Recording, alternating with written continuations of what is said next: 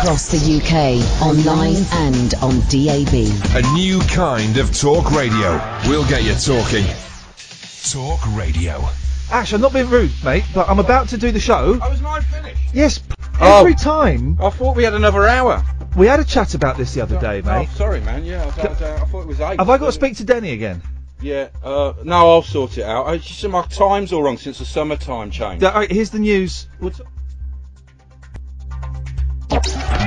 Late night, Iain Lee on Talk Radio. We have ways of making you talk.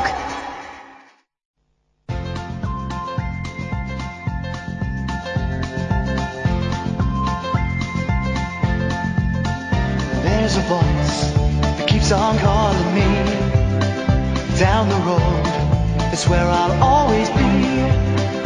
Every stop I make a new friend.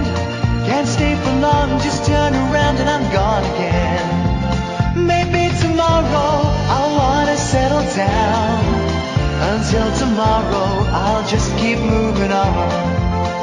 Down this road that never seems to end. When new adventure lies just around the bend. So if you wanna join me for a while, just grab your hat, come travel light, that's old style. Maybe tomorrow I'll wanna settle down. Until tomorrow the whole world is my home. So if you wanna join me for a while, just grab your hat, come travel light, that's old style. Maybe tomorrow I'll wanna settle down. Until tomorrow I'll just keep moving on.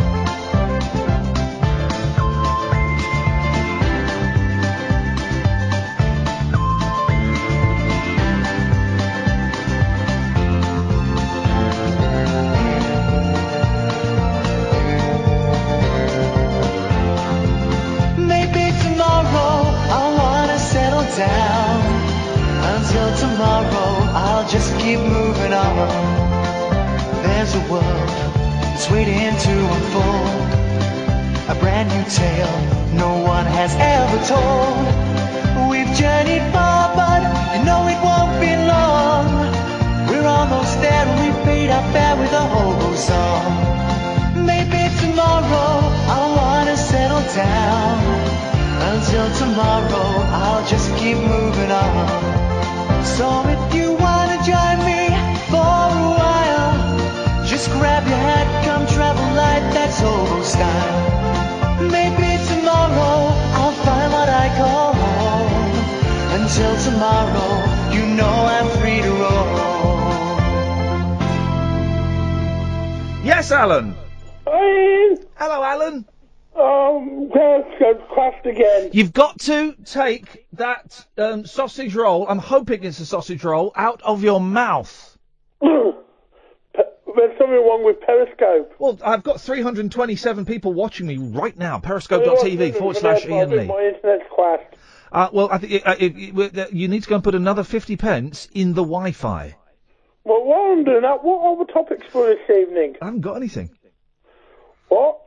4 weeks in and no topics? Well, we don't really do topics anyway. Let's be honest, Alan. I've noticed, and you've noticed, that when I sit here... Why is there an echo on the line, Alan? No, I'm not on speakerphone. No, well, you've done something to your phone. You've noticed, and I've noticed, and the listeners noticed, that when I sit here and I toss out topics... that no one really calls in about them. But that's not why we haven't got any topics tonight, because, I still like to come in and at least pretend I have content. I tell you what happened before the show, Caddick. Go on. I called up an American lady. Well, I called up an American man, a guy called Henry, right? He's called Hank. Did you realise that Hank is short for Henry? No, I did not know that. You knew that John was short for Jack, or the other way round? Jack was short for John. Yeah? Yeah. Call him back, because that echo's doing my nutting. Call him back.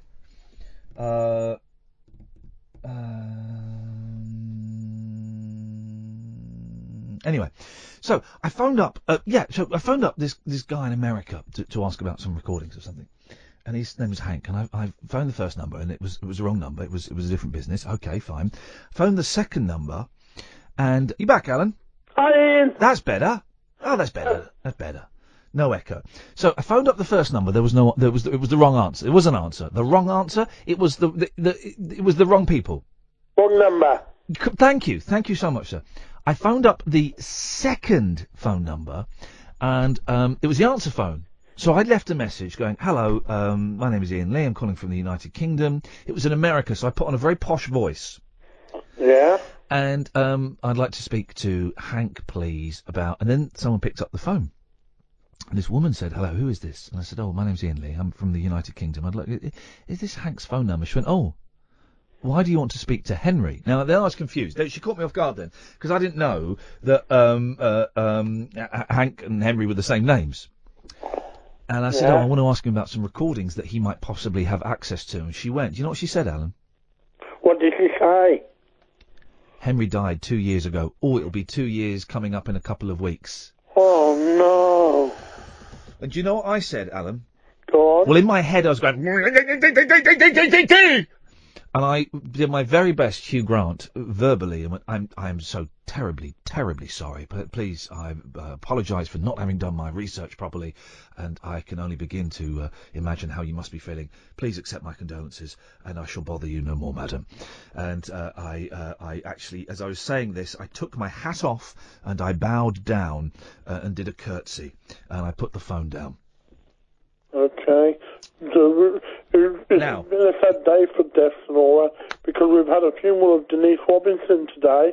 No, she didn't die today. No, we had the funeral. Yeah. Funeral is significantly different from a death.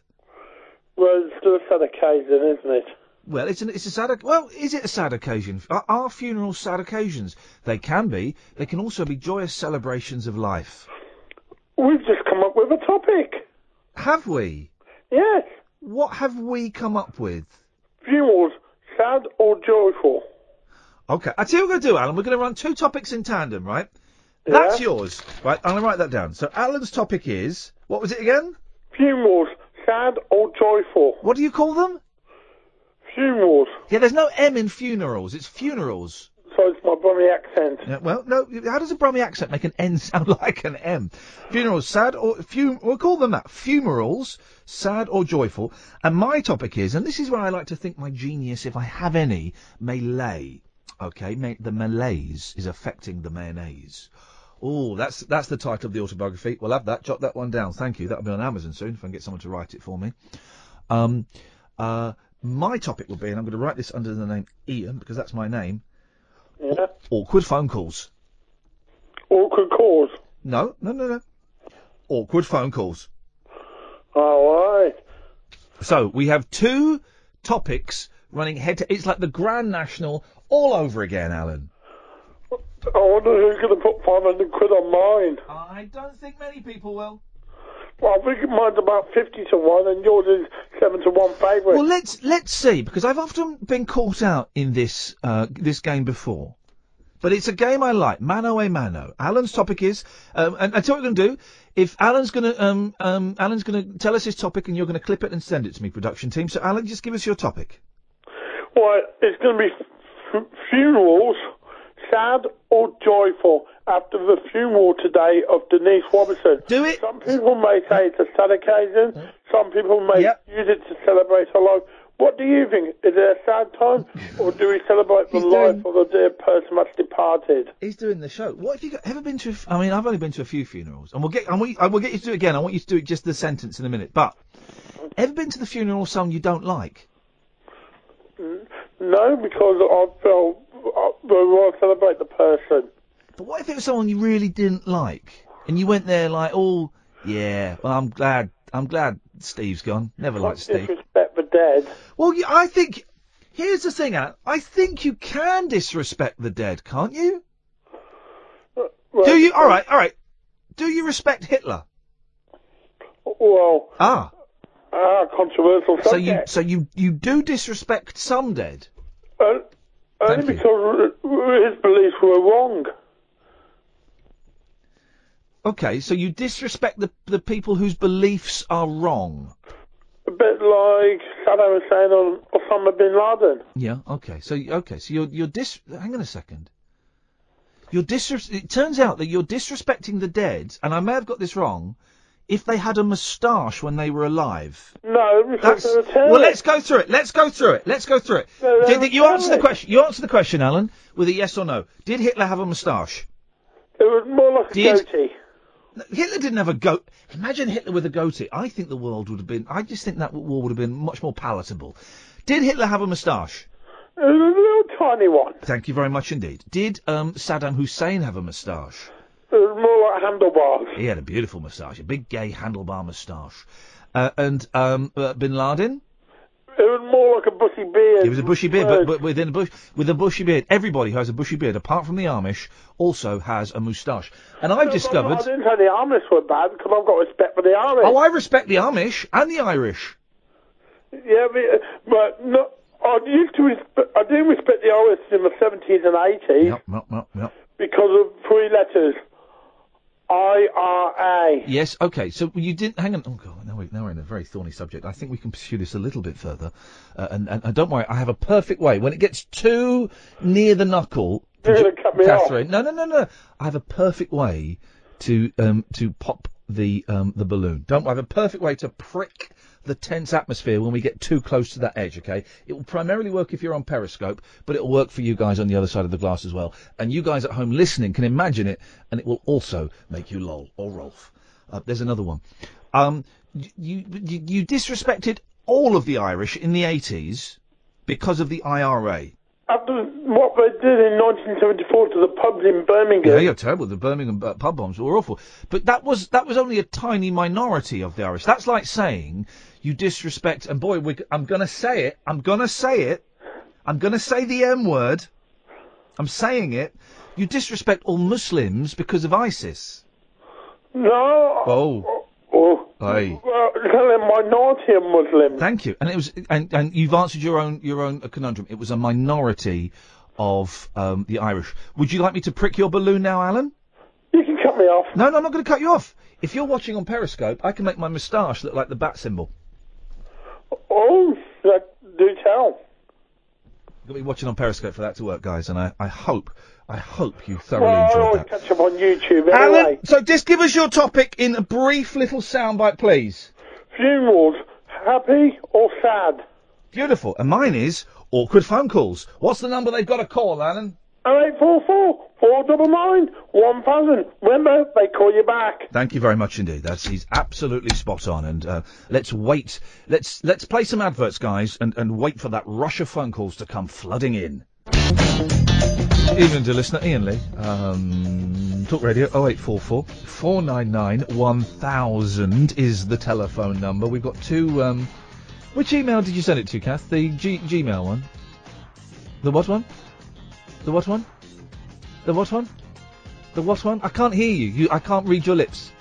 Okay, thank you. Well, it's not there. We'll wait for that to come. While we're waiting, Daniel's on the line. Good evening, Daniel.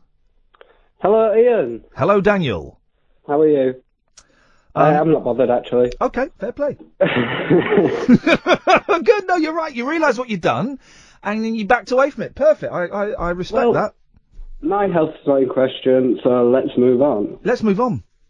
I've been watching on Periscope again. Don't know if you remember. Last time I rang, I was complaining about Periscope, and then I dropped the S word.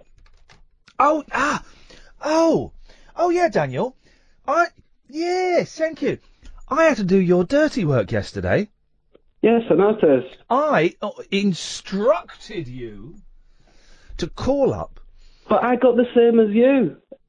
The guy, he answered the phone, and it was like any other radio. For those who don't know, hang on a second. I asked Daniel. Daniel phoned up and dropped the S-bomb on my show. I said that was inappropriate, and I was furious. You goaded me into doing it. Yeah. No, I did. I goaded. I then instructed you to phone up Talk Sport, where Andy Goldstein was bragging to me the other day, wanger in hand, that it was acceptable to say the S word on Talk Sport. And so I instructed you, as your military commander, Daniel, you are a sleeper cell, and I activated you. You call me sir now. I activated you to call up Talk Sport and drop a bomb on TalkSport. The S-bomb. You did not do that. I had to phone them up yesterday and pull down their pants and spank their backsides instead of you. What the hell's going on? It was a pleasure watching it, sir. You could suck up to me all you want, Daniel, but what happened to your mission? I tried. I rang the radio station. I know nothing about sport. Okay. Absolutely nothing about sport. Okay, soldier. I pulled up Sky Sports. Yes, soldier. There was something about, is it Bescaloni? Okay. Somebody called Bescaloni. I said, I'd like to talk about Bescaloni. Bescaloni. Bescaloni. Yes. He said, we're not taking calls. I said, yeah, put me on, mate. He said, no, we're not taking calls. And then he tried to get me off the phone, and that was the point where I thought... How did he do that? Was he talking sexy? Oh, you mean get you off? I see he wanted you to put the phone down. Yes, sorry. I wish he was talking sexy. No, he tried to get rid of me. Wow. What do you mean tried to get rid of you? Because he could very simply touch a screen twice, and that would have got rid of you. Well, he was probably being polite and saying, we're not taking calls, please go away. And at that point, he changed his tune. And he was like, oh, what do you want to call about? Oh. And at this point... What I'm hearing is, Daniel, what I'm hearing is excuses, but I'm not hearing, I'm not hearing an apology. There's some noises. Well, that's like when the Fonz has to say sorry. Ever seen the Fonz try to say sorry? Or that he was wrong? He can't do it. He goes, I was... That's true. I don't think I've ever seen the Fonz try to say sorry. Wrong. Does it like that? It's heartbreaking to watch. He's too cool to say sorry. He's too cool. But what the Fonz doesn't realise, of course, that saying sorry is cool. Exactly. Daniel, you are forgiven. I am sending you back to sleep as a sleeper cell to wait activation for your next mission, sir. I will get them, and I will get them good. Go back to your normal life. Pretend this conversation never happened. 0844 499 1000 is the telephone number. Happy Tree's on the line. Yes, Happy Tree. Hi, I have been activated by the Caddick. Uh-oh, go on, yes. His genius issue of the day has roused me from my slumber. Hang on a second. Kath, is there any way you could bring that on a memory stick? Because it's not coming through to me for some reason. I don't know what's going on. It might take a while. Okay, so we're having topic wars. Alan Caddick, we've yet to receive the audio from Alan Caddick, but he is asking funeral sad or joyful, and I'm asking very simply, and I think slightly more directly and perhaps even betterly, awkward phone calls after I called up and spoke to an 87-year-old widow and asked for her dead husband. Boy, oh boy, that was awkward. But you're strangely, Debbie, you're calling in for Alan's funeral sad or joyful? Well, I mean, it's a kind of a mixture of both, really, isn't it? Because it's all in the same domain. So I have been to 3 funerals in my life. Yes. My mum, my dad, and my girlfriend. And the parents' one is kind of, you deal with it because it's in the normal order of things. Yeah. So, that's the consolation. Just like, oh, well, they should go before I do. I nearly said something callous, and then I hesitated, but I'm going to say it, because I don't think it is callous, actually. I just think it's maybe a little abrupt. And maybe people will disagree with this, but your parents and your partner, they're the 3 big ones, aren't they? All funerals are big, and I realise I'm now ranking funerals. Yeah. But parents and partner, if you have, in inverted commas, normal relationships with your parents, whatever the hell that means, your parents and your partner, they're the 3 big ones. Yeah. And you've done them all, man. That's hard work. Well, it was nothing to do with me. No, I'm not saying you, the reason the funerals happened was because of you. I'm saying you've at the very least attended the 3, what could be perceived to be the 3 hardest funerals that one has to go through in their life. Yes, so I got them done quickly to get them out of the way, and it's all uphill from here. But so I mean, my dad was a long time ago died of a heart attack quickly. The funeral was kind of a dreamlike state because it was my first contact with anybody dying, really. And so I was living in France, and so I kind of sped back to Scotland and stood there, and we were in a church, and I was like, what is going on here? And then I went back to France. And then Diana was, well, obviously, it was the accident. And that, don't want to dwell, I mean, obviously it was probably one of the worst days of my life. Yes. So in that way, it was horrible. Yes. But there was a joyful element to it. Go on. Which was very surprising.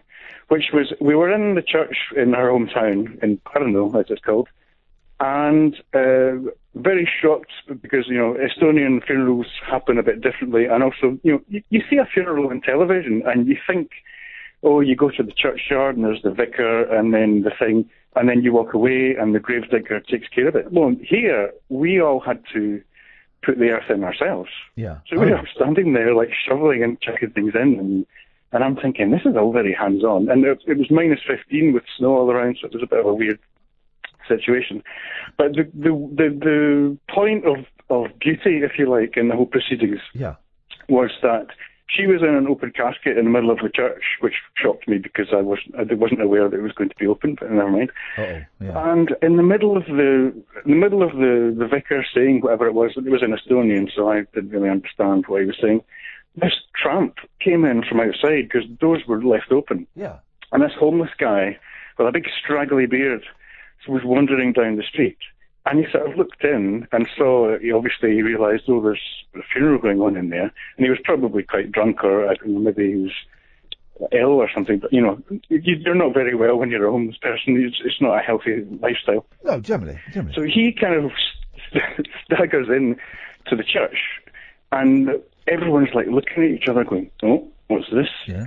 And I'm sitting there, and he walks up, and in complete silence, it's like the reverence on his face was amazing. And he just walked up and looked at Diana in the coffin and then looked around at all of us. And I just got this burst of feeling that he here was, I'm not a religious, I'm a spiritual-minded person, but not really religious, but I will use the terminology. It was like a messenger from God to say, here is somebody who society looks down upon as being, a kind of rejected, forgotten type of person. And he's walked into this situation, which was, you would think would be an awkward moment of kind of a faux pas.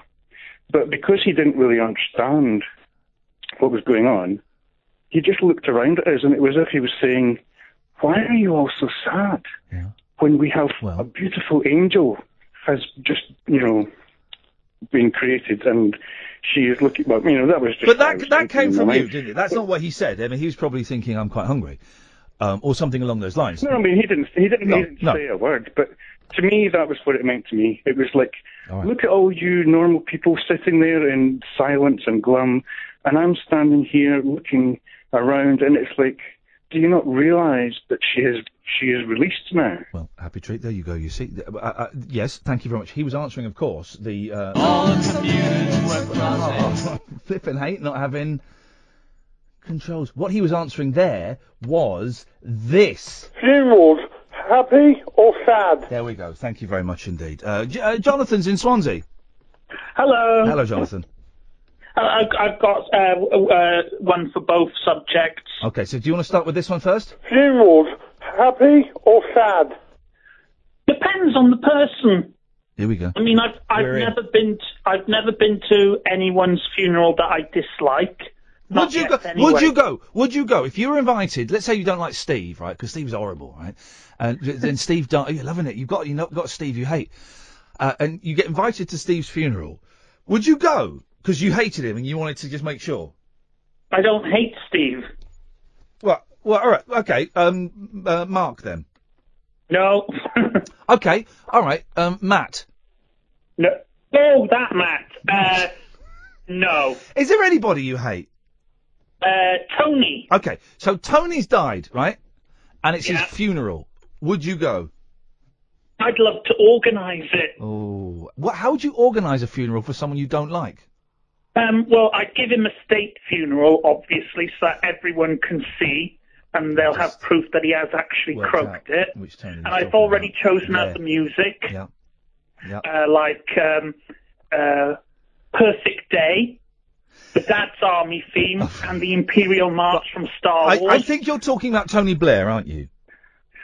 Yeah. Because the thing is, right, when there was this thing, right, when Thatcher's funeral happened, right, or when Thatcher died, right, loads of people were jumping around and dancing. Now, I find it really hard to mourn the death of anybody, even, and I'm going to say it, right? I'm going to say it, but I've not quite got my thoughts on this clear, so we can explore this a bit. Even when Osama bin Laden died, right, I found it, which you probably reckon he's still alive and held in a CIA prison while he's controlling the world. No, he died way before. Oh, he died before. You're right. Yes, he died before he was killed. You're correct. Yes, but even when Osama bin Laden died, I felt. First of all, I felt, oh, that's good. Then I felt, oh, that's sad. And then I felt, oh, I don't know how I feel about it. But it's probably for the best that he's died. I was of the opinion, oh, pity we couldn't take him alive. No, Jonathan, stay there, because I want to carry this on. I've got to do some ads. But didn't Jeremy Corbyn get in trouble for saying that? Oh, it's a shame that Osama bin Laden was killed. And then if you read the rest of the quote, because it would have been nice to have seen him in a court of law facing trial for all his crimes. 0844 499 1000. Jonathan, stay there. Barry from Watford will come to you after this.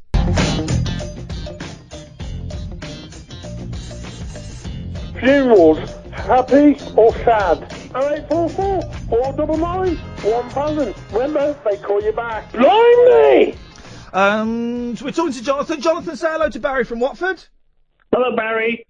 Hello there, Jonathan. How are you? Oh, not so bad. Not so bad, really. Still alive. You know, joke. You know, Jonathan, you're the chap from Swansea. Sometimes. You do have a ring of James Harris about you, don't you? Do you remember the antiques dealer, James Harris? And he became, he became a lady. To know who he is. You know, the one, he became a lady. I'm sure your listeners will know him. Remember, he was on Wogan as a little boy. Everyone's becoming a woman these days. It's hard to keep up. Yeah, fair enough. Fair enough. What was your conjecture about funerals, happy or sad? I missed it. I was speaking to the operative. Well, most people are decent people, so it is sad in one way, but in another way it's a celebration of life. But there are a minority who, quite frankly, I would relish with glee their passing. Right. Jonathan, let me tell you something. I knew that I won't give his surname Brian. He lived near Harrowfield, near me. And I wasn't mad on him, and he died. We went to his place, and what I was really finding up about is this cliche, it's what he would have wanted, people say. Now, this fella, Brian, had a lovely collection of old wines, vintage wines, and his wife, Julie, she, doled them all out, and she said, look, he won't need any more of these, this Brian. It was a right old misery. And we uncorked all this lovely vintage stuff. There was a lovely Portuguese one with a lovely smoky base, I seem to remember. Beautiful wines. And they was all shared round the people in the wake. And there he was, Brian, lying there in state, you know. And we'd all had all his vintage wines. I'll get to the point in a minute. Please do. We'd all had it. We'd all had his vintage. Going on a bit, and we've got a guest coming on. Yeah, nearly there. I know, but you said that, and it's. Let me guess. The best revenge is living well. Sorry, I'm halfway through stories. Everyone's just going to talk. It's going on a bit, and we've got a guest coming up, and I had drunk Brian's wine. I approached the casket. Please hurry up. I went up to him, and I tell you something, everyone goes, oh, it's what he would have wanted. I was in Brian's place. Not a bit of it. No? As I leaned forward, I don't know whether it was the wind I saw him glare at me. Phone call? Yes. I saw him glare at me, Brian, and I went and I touched his hand, and his little hand, he squeezed mine. Yeah. And we drank a lot. And also, I helped myself to his fags. He had about 400 duty-free fags as well. I'm not sure that's what he would have wanted either. No. But so, and then my mate, please Ray, hurry up. He got off with his wife, and I don't suppose he would have liked that much either. You know, and then Ray moved into his house and sold his car, and it was quite a decent Mariva that he'd had.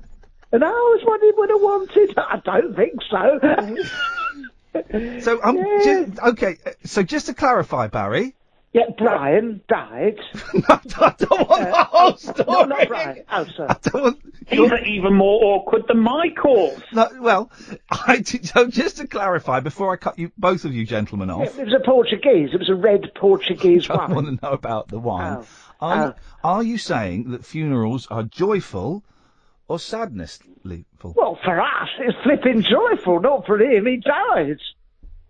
Fairly joyful for his wife, because Ray, as I say, married her. Okay, Barry? And that was it. So, if I have a good send-off, nobody is having my cigarette cards. Let's make that clear. Okay, I'm gonna send you off now. I've got some picklings that I've done. I'm literally sending you off now. Onions. There we go. I've not got a clue what was going on there. This is Iain Lee to Talk Radio. 08444991000. We're all sorry. Catherine, come in for a second and explain the massive cock up that has ensued this evening. I'm presenting the show and expecting to be talking to Viv Albertine later on, and I get a hurried Twitter message saying from Viv Albertine saying, "Shouldn't someone be calling me?" Yeah, I should have. I ballsed it up. Apologies to everyone. We've got Viv on the line now, though, have we, Viv? Yep, hi. Sorry, Viv. I couldn't relax. Couldn't put the telly on, you know. Oh, has Catherine ruined your evening?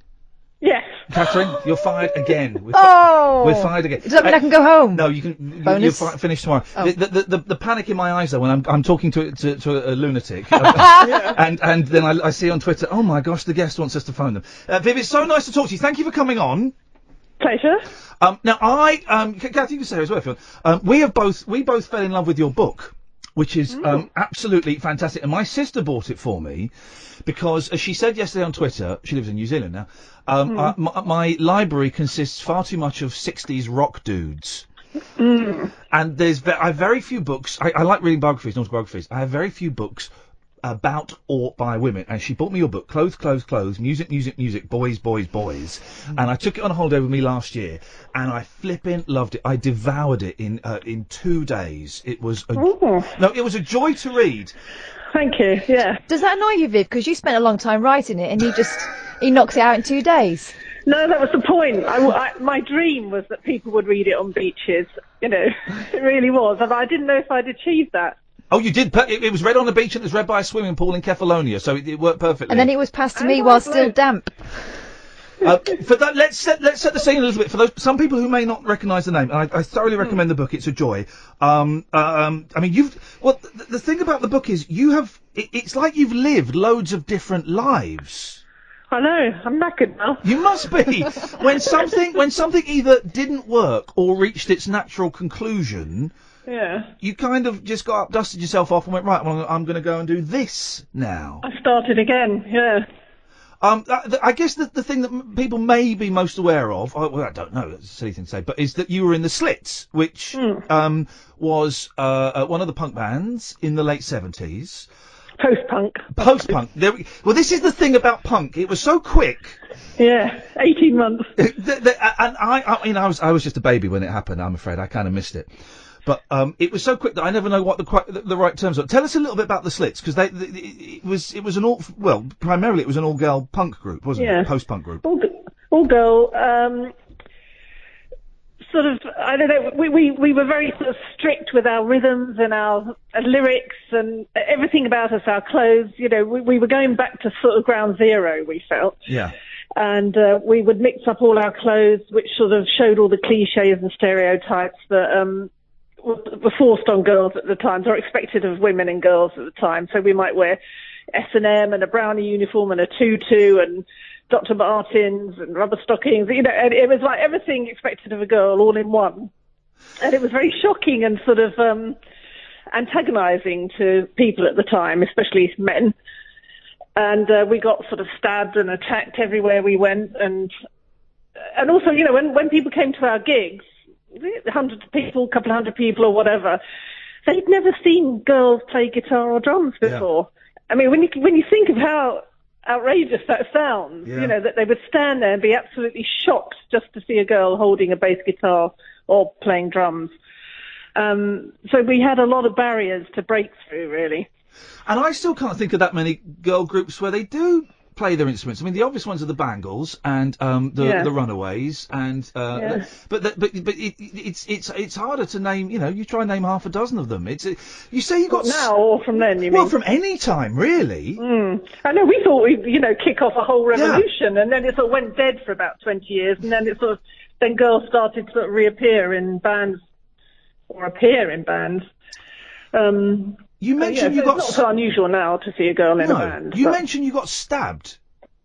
Yeah, well, Ari, who was only 15, when we sort of started, she was stabbed loads of times when we were together. She was the one who riled them most for some reason. I mean, she was very, very outgoing and sort of big personality. Yeah. We were wild, we expected everything from the world, and it was a very patriarchal, like a 1950s world in the 70s. People think the 70s was all sort of orange and brown fabrics and curvy white plastic furniture, but it wasn't. It was a real 1940s or 50s mentality. So Ari had been on stage, and she had a wee on stage, didn't she, quite often? Yeah. Well, you've got to go. You've got to go. You've got to go. To be rock and roll. She didn't want to leave the stage and miss out on anything.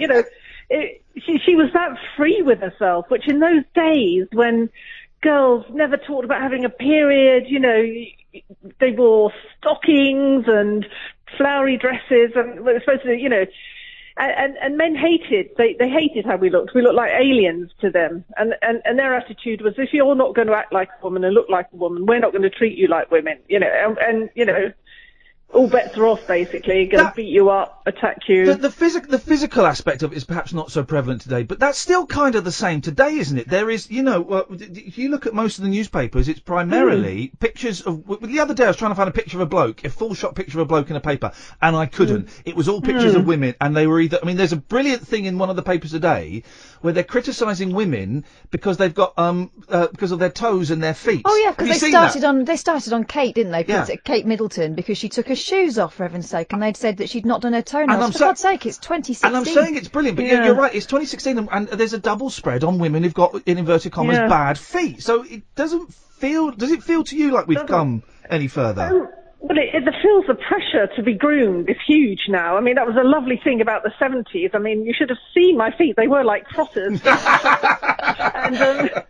And still boys liked my feet, and no one had a pedicure. I mean, it was all a bit of a shock in the 80s when that's whole, I think it came from America, really, this sort of, starting to have pedicures, and where, the only people who wore labels back then were sort of these upper middle class women who you didn't want to be. And there's an, incredible scrutiny on women now that there wasn't, because there just weren't so many outlets. There were 2 radio stations, two music magazines, whatever. And we weren't exposed to the whole world. Viv, stay there. I've got to pay the rent. Are you okay? Can your tea hold off for a couple of minutes? Yes. Brilliant. Stay there. Excellent stuff. Thank you very much. Talking to Viv Albertine. Catherine, stay around. 0844 499 1000. Here are some ads. Right, we're talking to Viv Albertine. Viv, I'm going to come straight back to you. One of the interesting things I found about your book, and there are so many aspects and kind of strands in it that we won't get time to talk about, is your relationship with your dad. And I found it fascinating because for different reasons, but I didn't see my dad for years and years and years. We didn't talk. And it was just really, can you explain it? And I know that's a really simple question with a really tricky answer, but what was going on? What was going on? I don't know. I'm still trying to make sense of it now. Really? But he was a very simple man, from Corsica, and a bit of personality problem, which had no words then. I mean, there was no mention of Asperger's or autism back in those days, and he was on that spectrum very much. But and so most of my family, including myself probably, but there were no words for it, and so everyone just thought autistic or Asperger's people were annoying and horrible, basically. And I think bit by bit, because he was the worst in the family, we thought that more and more about him. And he became more and more isolated. I mean, it's a very complicated response, really. So it became estranged. because we just thought he was awful. There were no words, there were no way to frame what he was. There's that very touching bit in the book when he's passed on, and you're cleaning his house. Is it in France, isn't it? I think he ended up in, and you're kind of cleaning the house, and it would have been very easy, I imagine, I don't know, to kind of, just turned your back on him completely. But you did. There was movements towards reparation, wasn't there? Yeah. I felt I needed to not hate him and not fear him because he's grown to an ogre in my head, probably through my mother's, trashing of him. Yeah, of course. And, because people do that when they split up with people. But, and I felt I needed to sort of somehow make peace with him and not be frightened of him because I couldn't have relationships with men. I had such suspicion and mistrust of men because, the only man in my life for so long had been this sort of awful ogre, I thought. So, it's complicated, and I probably will never quite resolve it. I'm still very suspicious of men. I mean, I was brought up to really hate men almost, really, to be honest, because my mother had been so wronged by them and Isn't it funny the impact that our parents have on us, and we see the mistakes that they make and the bad choices that they make, and go, I know that I do. I'm never going to do that.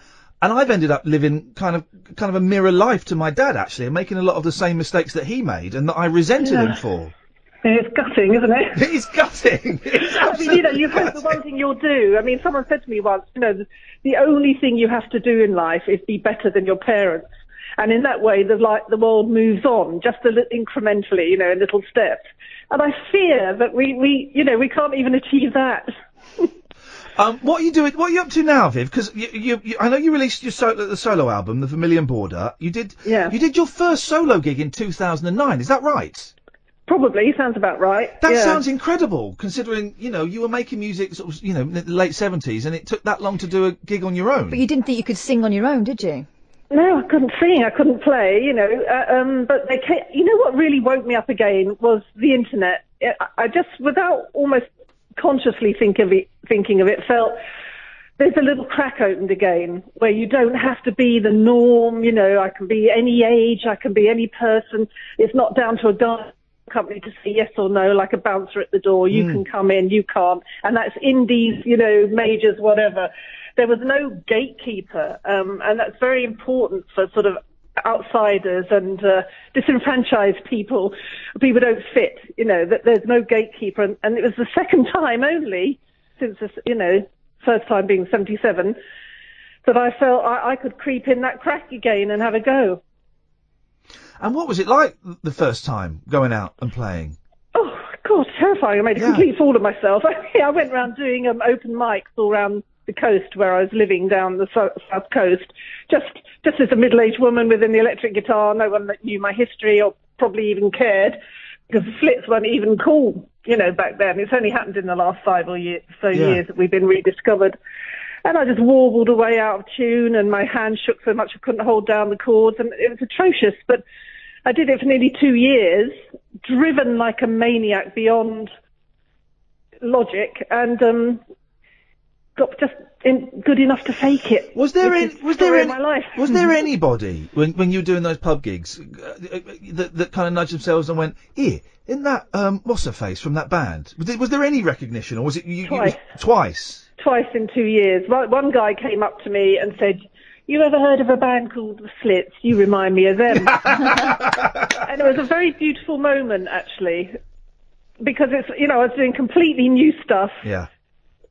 Just dragged out of my body from nowhere. I hadn't listened to music for 10, 15 years. And to have him say that, and I think no one recognised me at all. I didn't look the same. And one other comment about the Slits somewhere along the line. But, bit by bit, as I kept playing, people will come up to me and say, "I know what you're saying with those words. I know what you mean. Young people, old people, fishermen, whatever, and that gradually... It was the honesty that resonated with them. Yeah. It didn't matter about the technique, which of course with rock or pop, well, rock really, it should never matter, the technique. It's not what it's about. I found that really moving, that part of the book, because you kind of lost that part of yourself for a long time, didn't you? Yeah, it was dead. I completely denied everything about my past, everything I'd done, never spoke about it, tried desperately to be normal for about 15 years. I mean, I tried with all my might to be normal. And I've given up on that now. I mean, it's still an uncomfortable feeling not to feel like you fit in, but at least I'm not amongst people who are, just mirror back to me every day that I'm not normal, sort of thing. You mentioned honesty, and the book is one of the most honest books, autobiographies I've read, because it's all in there. The relationship with your dad, the breakdown of your marriage, the illness, and it's you kind of lay everything bare and open. Were you anxious about doing that? Were you worried about being so open? Because it is really rare in an autobiography. It's sort of the way I do things. Yeah. I mean, it's the only way I know. I can't be bothered to do anything unless I do it completely honestly. I mean, to me, I wasn't going to write a book and feel it wasn't of any use to anyone. And I sort of, in the back of my head, was almost writing it for young people and young women, as it was like a self-help guide disguised as a memoir, because I'm not really interested in a memoir, but I have lived such a sort of, I don't know how you'd say it, but such a sort of full life in many ways, but not in a great way, that I just felt there was stuff that young people could learn, that they'd love to hear the truth about those situations. Maybe, because of course I've got a daughter, and I thought, well, is it irresponsible of me to talk about drug taking and sex or whatever? And I thought, no, because every time I do something stupid, there's a consequence. Yeah.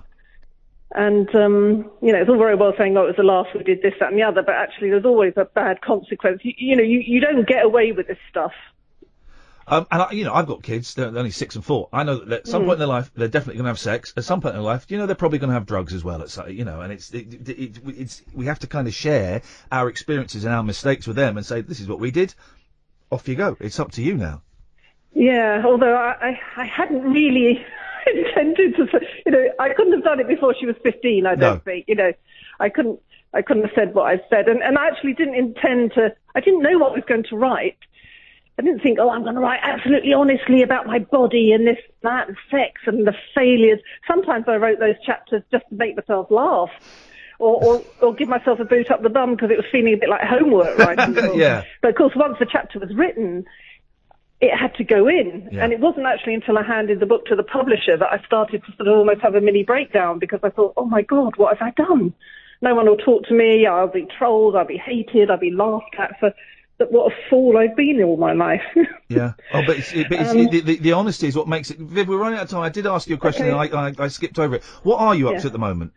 Oh, yeah, I'm writing another book at the moment. I kind of feel I haven't got much to contribute to music. I just want to feel passionate about what I do. So I'm not ready to make any more music at the moment, but I do love the long form of the book. So I'm halfway through another one now. What's that?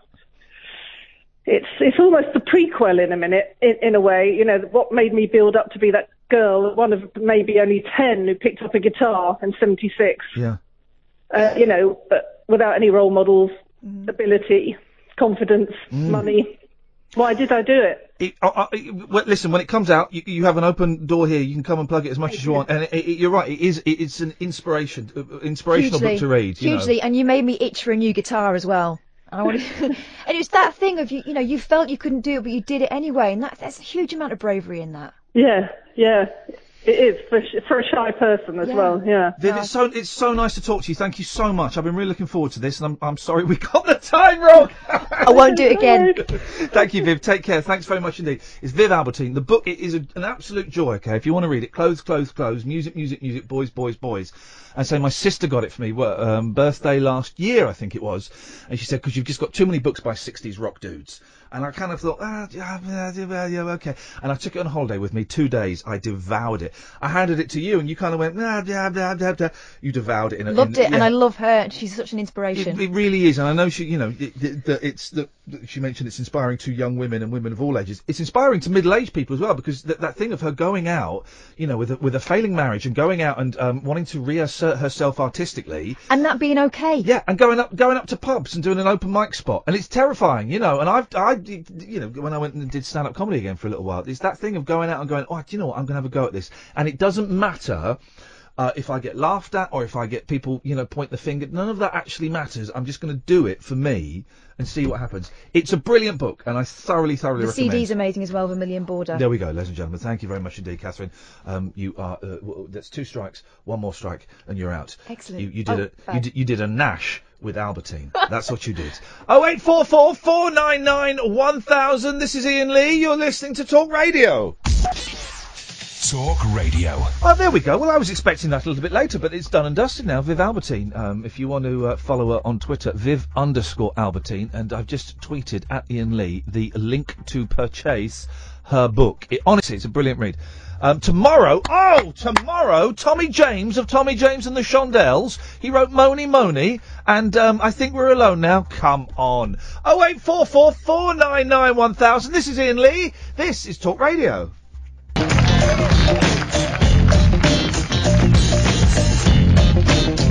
This is Iain Lee on Talk Radio. You can listen on. There's an app for your phone. There's DAB radio. There's online, talkradio.co.uk. You can watch on Periscope, periscope.tv/Iain Lee. And we've got 240 people watching us now. Good evening. Welcome. The best thing, though, is you can call us up. Now, what are we talking about tonight? Well, not really a lot, to be honest.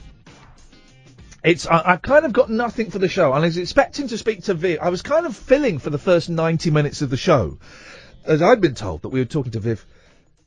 There's my Chinese coming back up. I was told we were talking to Viv at 11:30.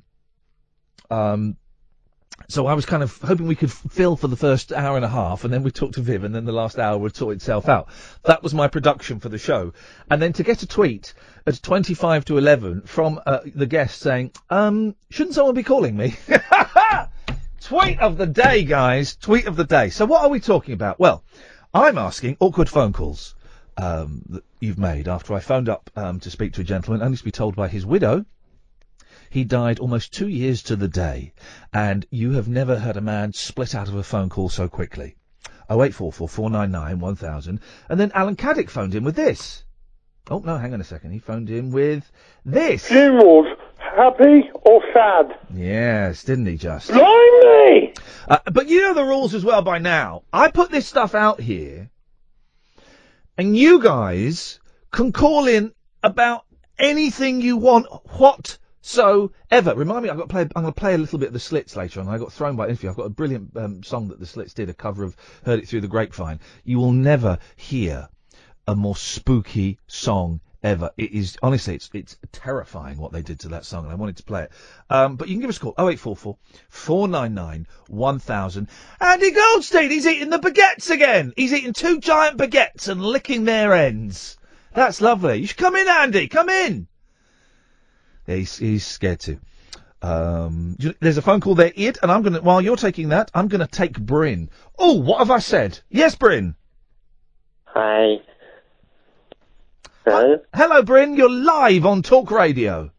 Oh, how interesting. You know, the funerals, yes, I think that they should be considered happy because you're seeing family. Yeah. And that's something special, and if you just ignore the dead person there, it's like a wedding, isn't it? It's like a birthday party or hang on a minute, you've just said that the funeral is like a wedding if you just ignore the dead person there.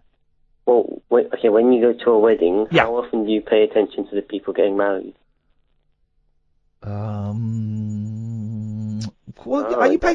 You pay quite a lot of attention to the people getting married, don't you? Well, for a little bit, but when you get to the party bit, you're not that bothered. You just That's true. That's true. Then this is it. I've got it then, Bryn. Then the funeral itself should be sad, but the wake afterwards, where you all have sandwiches and cake, that is where the laughter should be. Yeah, that's always where. When I was younger, I went to my friend's bar mitzvah, and for the first day, we went there, and we sat him, and he was reading the passages, and it was really boring, and it kind of felt like a funeral because everyone was just sitting there. Yeah. And the same, but the next day we were all partying and dancing and stuff, and it's the same thing like a funeral. You have the first bit, you go through the boring bit, and then you go to the second bit, and then that's everyone can enjoy it. Although saying that, yes, My dad's funeral was sad and there were tears, right? But I got up to speak. I played that crowd, Bryn. I wish I'd recorded it because I got quite a few laughs. Yeah. I mean, you should put it on your resume. It could be one of the things you send employers. Yeah, do you know what I should do? We say CV in this country. I should have recorded it because do you know what? That would actually make a really decent, touching tribute to my dad. Iain Lee live at his dad's funeral. Plus, it'd probably sell a few copies. I'd make a few quid. Yeah, you gotta make a TV show where you go to people's funerals and make them laugh. That'd be nice. Bryn, this is awesome. I love it. Yeah. What happens at a bar mitzvah? I've never been to one. Well, you just go there, and there are about 50 people there. Yeah. Like, you know, Jews and stuff. And then I went when I was 13, and it was my friend who was also 13. So we were only there were only 6 or 7 other kids there. So we were just there sitting at the top. Everyone else sat at the bottom. And then my friend was just reading a bunch of Jewish stuff. He did it for about an hour and a half or 2 hours or something. And then that was it. And then we went home. And then the next day and the night, we had to go to this place, and we were just partying for the whole time, dancing and eating and stuff. Yeah, I like the eating bit, the dancing bit. Yeah. Can I not just stay at home and read? Well, maybe, but you know, it's bar mitzvah. You know. Yeah. You seem a bit Jewish, so I thought you might enjoy that. What do you mean? What does that mean? You seem a bit Jewish. Well, if someone said you were Jewish, or you had a Jewish descendant, I wouldn't be that surprised. Okay. That's a compliment. I take it neither as an insult nor a compliment. Okay, I've got that. Okay, yeah. Well, you know punk rock? Yes, I do know the punk rock, yeah. Oh, yeah. I remember punk rock like it was only yesterday. Mr. Buzzcocks on my shoulder singing in the most peculiar way. Yeah, so punk was, in the 70s, was around then. Why isn't it around now? Why isn't it around since... What, punk? Why isn't it not been? Yeah. For the most part, it wasn't very good. Oh. Some of it was good. Some of it was good. It was always going to live, be a quick blast. Some of it was good, but the majority of it was rubbish. Yeah. It was nice to be around. It was like all the Sid Vicious people. They weren't that talented. They were just sort of there. Viv was friends with Sid Vicious. I didn't get around to asking her about Sid. She was friends with Sid. Well, I think that Johnny Lydon, the lead singer with the Pistols, I think the Pistols were a good band. I mean, Sid Vicious couldn't play bass. Matlock could. But I think the Pistols were musically a competent band, and their Nevermind the album is brilliant. But the rest of it, the most rest of the punk albums, you know, you wouldn't listen to. I can't think of any other punk bands at the moment. Sham 69. Who's going to go home and put on a Sham 69 LP? Yeah, it's not like the Beatles. You just put it on to relax. You kind of have to be in the mood. Yeah, you've got to be in the mood. You've got to be in a headbanging mood. Bryn, nice to talk to you, mate. Cool, you too. Thank you for the call, Bryn. Bryn, we've not spoken before, have we? No. What, how did you find this show and this station? Oh, I've just known about you for a while, and I only found out you're doing this through Periscope like a lot of people. Nice one. All right, brilliant, Bryn. Well, thank you very much. I really appreciate your call, mate. Thank you. Oh, thank you. There we go. This is it. That's the third call I know of that's come through Periscope. Guys, does Talk Radio want to give me a webcam that I can do it on, so I don't have to do it on my phone? Does Talk want to give me a good Wi-Fi connection? Because I've got you guys at least three new callers. 0844 499 1000. And here's one very old caller, possibly his last call. It's Dennis from Dunstable. Thank you very much. You're welcome, sir. The thing is, Dennis, you sound more and more sprightly every day. I know. It's that's life. Well, I've just arranged for my funeral anyway. I bought a box of wine, which is absolute crap. Oh. I'd rather drink my own urine. Well, you can do. Leaving that for people when I go. Have you ever, and you've done a lot of things, Dennis, what year did you have your tonsils removed, 1928? I was about 3 years old. Okay. Have you ever, and I would do this if I had to, I would do this if I didn't have to, I'm tempted to do it now. Have you ever drunk your own urine? By mistake, perhaps, I don't know. By mistake? Yeah, some people do it, actually, because they reckon it's good for you. Well, yeah, but how have you by mistake? I mean, yes, I might have licked my fingers. Put it this way, I drink a glass of apple juice, and it comes out the same bloody colour. But why would you have a glass of pee next to a glass of apple juice? You never know. My wife would quite happily feed it to me, thinking it was apple juice. Anyway, why would your wife yes be harvesting your piss? No, excuse my language. I might have accidentally left it behind somewhere. However, that young lady who had a terrible do with her father and wound up, I had a glorious time with not having a father. Oh, good for you. My mother took me back to her parents, where she had a lot of siblings, and I had a glorious... 5 years old, they taught me how to drink whiskey, how not to smoke, and it was bloody brilliant. I'm bloody glad I didn't find him till I was 46. Well, there you go, you see. Well, you know, you were lucky. Because, honestly, you should read Viv's books. Do you read books, then? Yes. I write them as well, yes. Well, what do you write about? All sorts of things. Erotic thrillers? No, I'm trying to go back to my earliest days. One of my sons has left me a recorder. Yeah. I'm trying to record back to when I first started. Oh, beautiful. I mean, my father, when I was born, he picked me up by my heels and looked down at the whole of my body and said, he's not one of mine. Oh. And then buggered off and left me. Well. As I say, that was the best thing he could have done. Yeah. He had a glorious time. As I said to you the other day, the only regret I had is that I didn't have any daughters. I had 3 magnificent sons, and we didn't have a daughter. But I've got grandchildren, I've got granddaughters. And so I'm happy like that. You can buy one on the internet. Who was that couple? Do you remember that couple? Welsh couple. It was somebody, did he? There was it was about. I did a TV show with them once, a quiz show. It was about 15 years ago, and they tried to buy a baby on eBay. Do you remember them? I wouldn't be surprised if somebody'd sell one. Yeah. They wouldn't get my granddaughter, I'll tell you.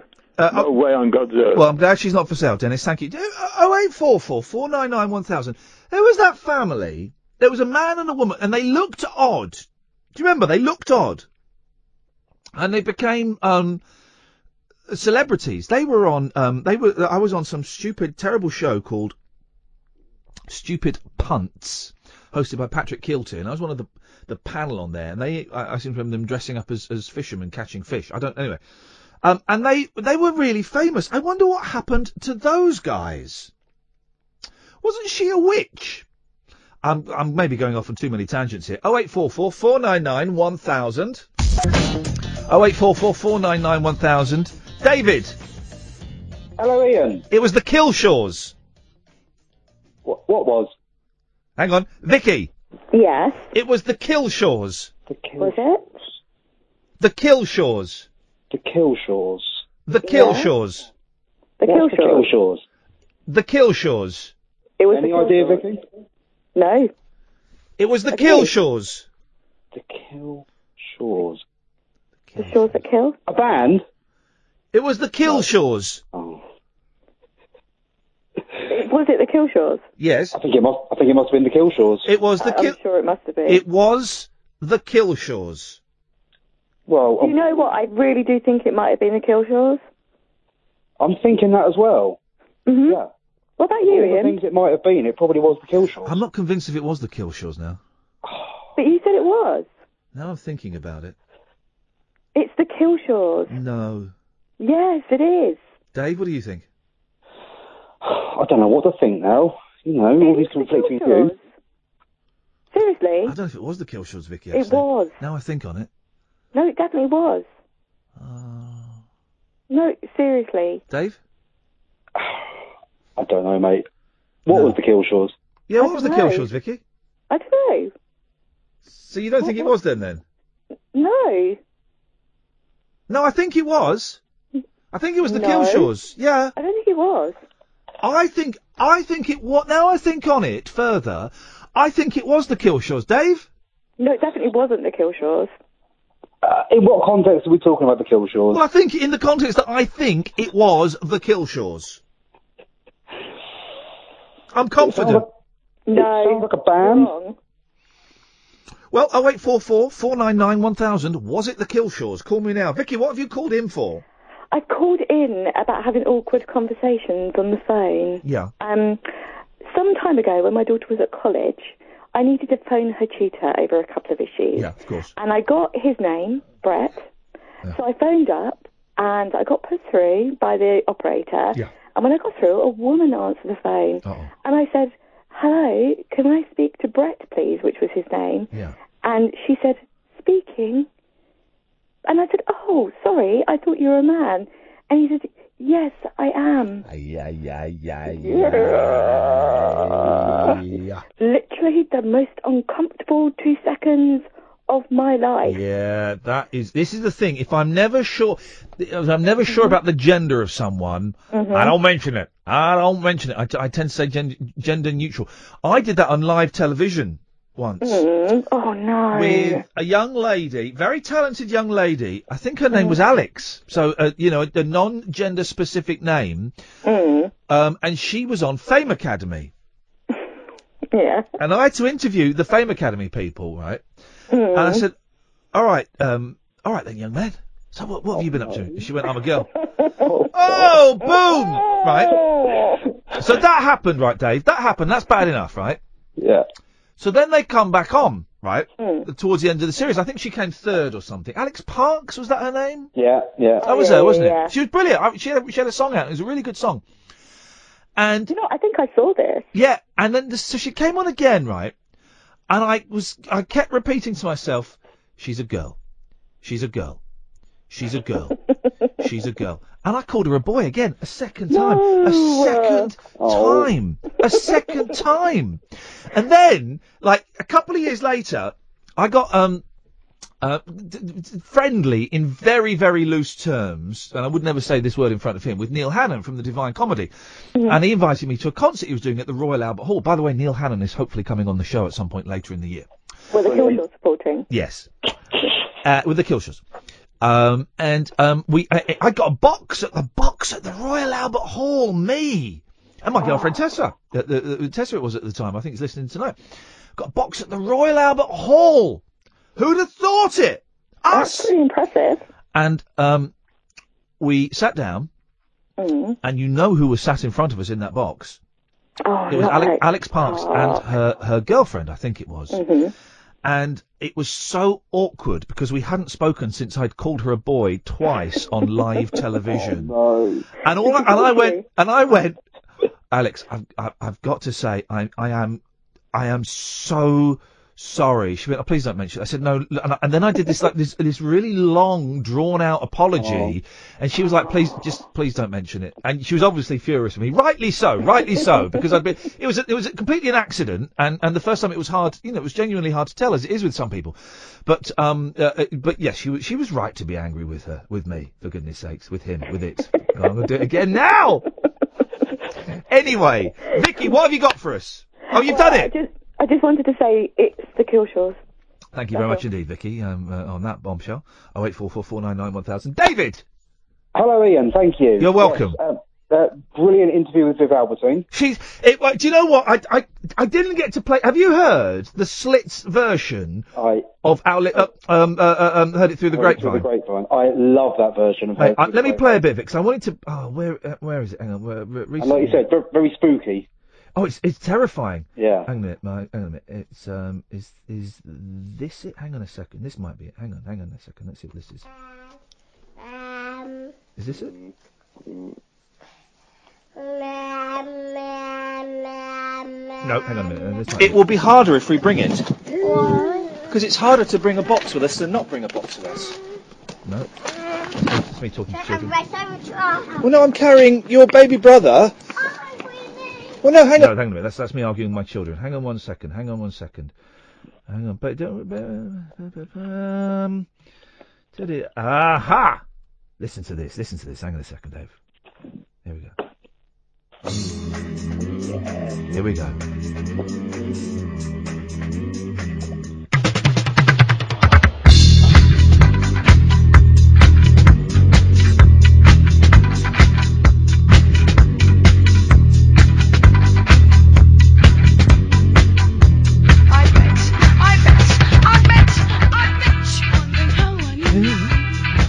Your plans you make me blue. With someone I know you before. But you never kind, you know I'd help you more. It took me by surprise, I must say. So first of all, Ari App's vocals are brilliant, but then listen when they get to the humming. This is all humming. Here we go. That bass line is humming. Ooh. Oh,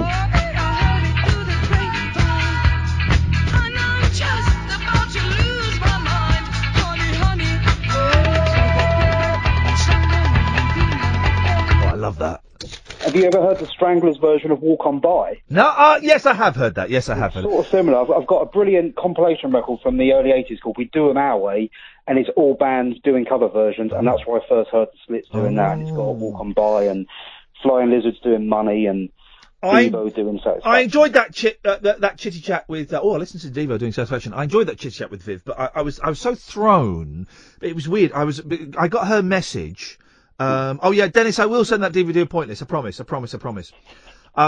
He just messaged me.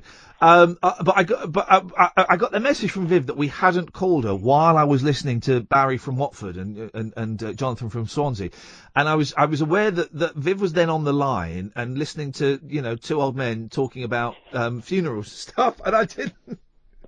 I wanted to look cool in front of her. That's what I wanted to do, and I don't think I pulled it off, Dave. I'd say you did all right. I don't think I managed it. Anyway, go on. What you got for us? I have got, following on from a conversation you had yesterday, I've got a time travel recommendation for you. I bet I've seen it. I don't know, because it's quite unusual, and I feel I owe you a recommendation, because it was thanks to you a few years ago at one of the old places. Yes. I first heard about time crimes. Okay. And that shot to the top of my list. Great film. Brilliant time travel, but absolutely brilliant. Great film. Have you seen Dr. Plonk? Is it the Killshaws? The Plonk. Dr. Plonk. Dr. Plonk. It sounds like one of those spoof porn films they make. It does somewhat, but I assure you it isn't. It is a legitimate time travel film, but it's a time travel slapstick comedy. Uh-oh. Okay, yeah, go on. Oh, really? Oh, no. No. Hang on. Let me go. I'm interested. I'm interested. I'm on Amazon. I'm typing in Dr. Plonk. If it's under £3, then we're getting it. No, mate, there's no such thing. Have you made it up? I've not made it up. It took me some time to get it. Right. I've got it on DVD. IMDb. It's brilliant. I'm going to IMDb. These are the bits that when people write about me on Digital Spy that they say I'm self-indulgent. I now understand what bits they're referring to. It's this bit when I look on the internet for stuff to buy. Dr. Plonk. Okay, we're clicking on... 2007. Oh, here we go. Dr. Plonk. A scientist and inventor in 1907, Dr. Plonk predicts the world will end in 100 years unless something is done about it. So when was it made? 2007. Mate, it looks brilliant. Do you remember The Artist, that film that came out a few years ago, the silent movie?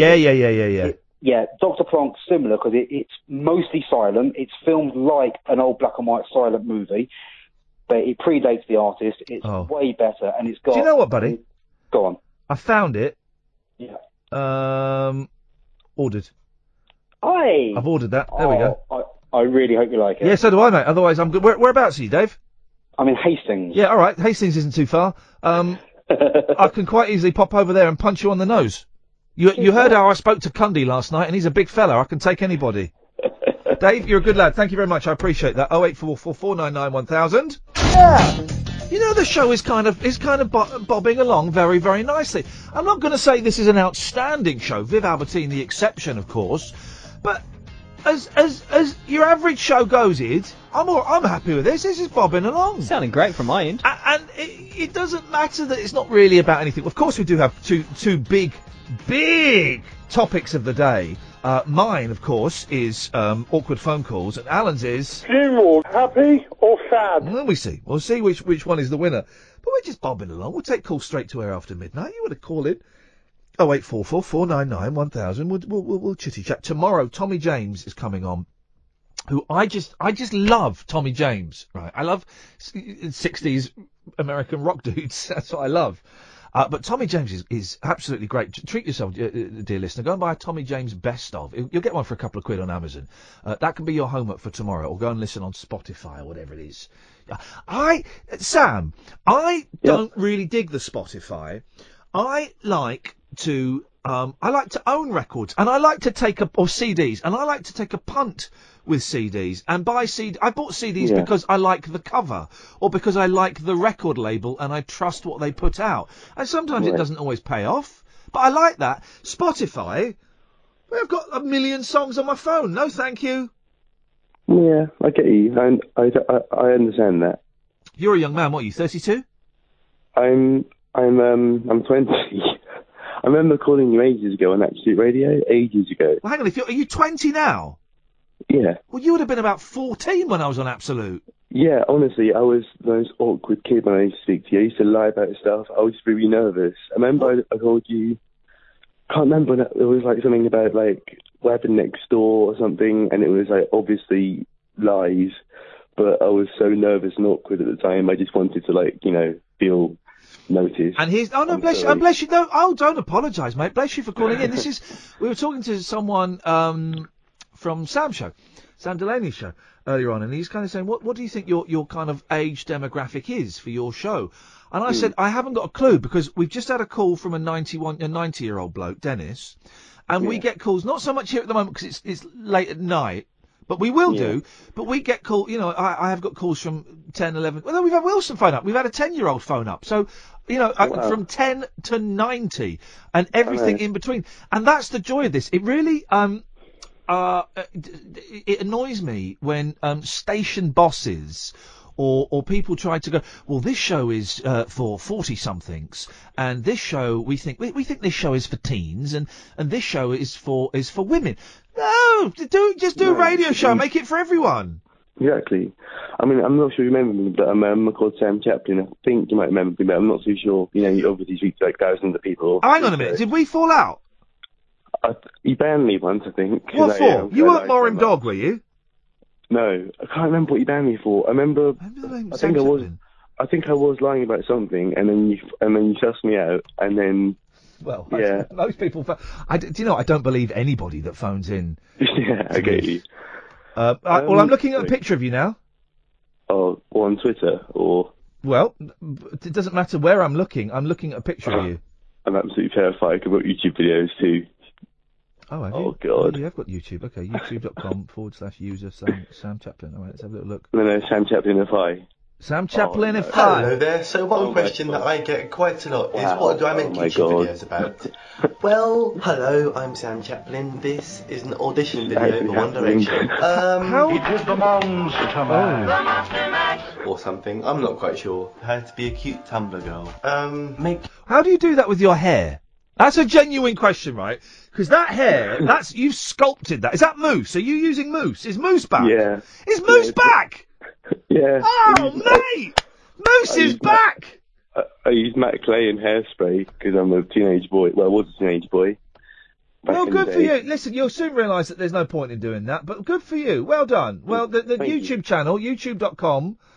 What's the address? I can't see the address on here. It's youtube.com/Sam Chaplin FI, so it's Sam Chaplin and IFY. And why are you doing it? What do you hope to get? Because remember, I'm an old man. I'm literally over twice your age, right? So none of this technology was around for me. Why are you doing it? Are you doing it because you want to get a job out of it? Are you doing it because you enjoy being artistic? Are you doing it because you're bored? Why? What's There's a lot of reasons. Basically, I don't want to make you too sorry for me, but I've gone through a lot of bad times in my life. Like a lot of people have, in any age. I lost my mum in 2013. I went through depression. I went through self-harm, all that sort of stuff. My aim is to inspire people and tell people that obviously, yes, you're in this situation, but you're not the only person. And I try to tell people not what to do as such, like a bossy boots, but I try to just get people to realise that life is worth living, I guess. I know it sounds a bit like, I'm pandering or whatever. No, it doesn't. No, it doesn't. I'm silent because I'm listening, because I'm thinking, flippin' heck. You are sounding, and as we know, Sam, you have lied to me in the past, right? So you might be acting now, but you're sounding for all of those terrible things that have happened. And I'm really sorry for the loss of your mum and dad at any age, but at that age, that's heartbreaking. You're sounding like a very grounded young man.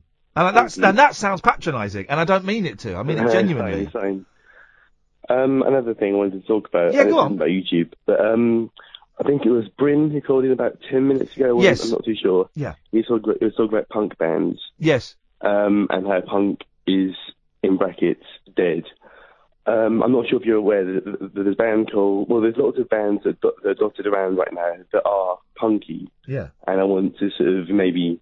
Not advertise them, of course, but, say that... Hey, we're not the BBC. We can say anything we want. I can say Tesco, Tesco, Tesco. I can do that now. Fair enough. Sainsbury's. I'm a Waitrose, but it doesn't matter. Slaves are a band that I really like. And Rat Boy, I'm not sure... Oh, come on. Now you are winding me up. You've had a bet with your mates. I bet I can get on the radio and make that old fart think that Rat Boy is a real band. Jog on, Chaplin. Honestly, no. I live in Malden, and they are from Chelmsford, which is 5 miles away from me.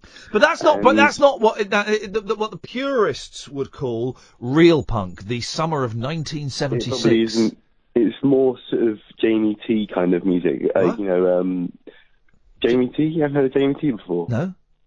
What's that? It's a band. Is he in the Kinks? It's not a band. It's an artist. Is he in the Kinks? No. Right. Do you know the Kinks? Yes. Name 3 Kink songs that aren't that aren't the big ones. Like Waterloo Sunset. Yeah, you can't name that one. Monkey Man. What? Monkey Man. Well, No. Ape Man. Yeah, I'm going to give you that because you're on the radio and you're nervous. Give you that. Oh God, they're on my head and I can't remember them. No. There's. And you want to talk to me about Rat Boy, do you, Chaplin? You want to talk about Rat Boy? Is that what you want to talk about? Go and buy yourself. No, don't even buy yourself the best of the Kinks. Go and buy the Village Green Preservation Society. Don't put it on Spotify. Go and buy a record player and a vinyl copy of the Village Green Preservation Society, and then, then you'll have lived. Okay, I will do that. Oh, quick question before I go. Yeah, go on, mate. I keep asking questions. Have you ever heard of Tame Impala before? Tame Impala? No, Tame Impala. They're a band. They're an Australian band, and they're essentially like a psychedelic kind of thing. Are they new? Kind of. They had a song that was really big this summer called, last summer rather. Let It Happen. Hang on a second. Let's find out. Okay. You sing it. Go on, sing it to me. I'm not going to sing it. Okay, well, let's let them sing it to me. Let's see. And I'm going to judge the entire merit on the phone call as to whether this song is good or not. Oh, God, no pressure then.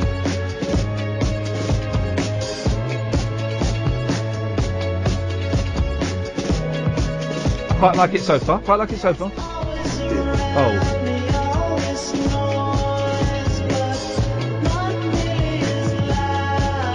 I'm going to jump to the chorus. Okay. Nope, you're fired. I'm fired. Sam, it's nice to talk to you again, mate. Thanks so much. And you, mate. Take care. Thank you. Bye-bye. There we go. 0844 499 1000. Doesn't that just go to show you that everybody has a story to tell? 0844 499 1000. Again, someone asked me, what's your show about? I don't know. It's literally about nothing. And why I'm kind of steering the ship, you lot kind of, I throw stuff out and you can call in and you can talk about anything you want. I think on BBC London, what are they talking about on BBC London at the moment? They're doing something quite tedious. Hang on a second, I can tell you, because someone tweeted me. Would you support a ban on all diesel vehicles from London's city centre? That's what they're doing on BBC London. Would you support a ban on all diesel vehicles from London's city centre? Call me now. Yeah, I would. No, I wouldn't. Excellent. That's that done. And that's great. And I know the fellow that's doing it, and he's a nice bloke. He's a top bloke. Good luck to them. And good luck, if people want to listen to that, beautiful. What I want to do is sit here and talk rubbish. Do you remember when radio used to be fun? When it used to be fun and it didn't matter. And if something big, if a bomb went off now, we'd cover it. We'd change the tone and we'd cover it perfectly, okay? Because we have the skills to do that. But otherwise, why can't we just have fun? When I am at home at 11:30, 11:45 on a Wednesday night, and I haven't got to get up in the morning, or I have got to get up in the morning, but I want to listen to something in bed. I don't want to listen to talks about Muslims and Brexit and Diesel and Black Cat, all of that. I don't want to listen to that. I want to hear people phone up and talking nonsense. I want to hear interesting people I've never heard of be interviewed, like Viv Albertine. I want to hear people like Christopher do brilliant phone calls like this. Hi. Yeah. How are you? Yeah. Your health is not in question. I wanted to take up the challenge of name the three Kink songs that aren't like one of the big ones. Well, hang on a second. But that's easy for you to do. Why is that? Because you're you have the show is Loving and Kind now. You have a breadth of musical knowledge that some other people don't necessarily have. I know. I was calling to show off, really. Let's be honest. That's what I was calling to do. What were you doing to show off? Yeah, just yes. I know the Kinks. I know the Kinks. I don't know them personally, but Dave Davis is coming on the show. No, one of the songs I was going to name is Funny Face. Okay. Really like that song. That's one of his songs. Okay. And one of his other ones, Susanna's Still Alive. Oh, Susanna's still alive. Oh, Susanna's gonna cry. Whiskey. Oh, my voice went then. What happened there? Wow. What the flip happened there? You broke your voice. I think my voice is breaking. Flipping heck, at last, they're dropping. I don't remember when my voice broke. Do you remember? I don't think it has yet for me. No, I'm talking about, do you remember when mine broke? I want to write it down. Just now, when you're singing Susanna's Still Alive. Okay, let's have a little, let's have a kink off. Ooh, that sounds good. I don't know, the thing I've discovered recently, Christopher. Yeah. Is, I don't know the names of songs. So I know songs, and I don't. All right, guys. Let's fall down the rabbit hole. You with me? Did we just do a break then, Id? We did. Okay. Let's do a. What's the Here's a fun game, guys. What's the first Beatles song, Christopher, to not mention the title in the lyrics of the song? Ooh. That, dear listener, is a brilliant question. You won't get a better question than that. Oh, God. I don't even know. No, I don't know. I lose. Okay, let's go to and someone else who's filled with the joys of spring. Kyle. Evening, you all right? The first Beatles song not to mention the title. And it was all the Beatles. They were they were trailblazers.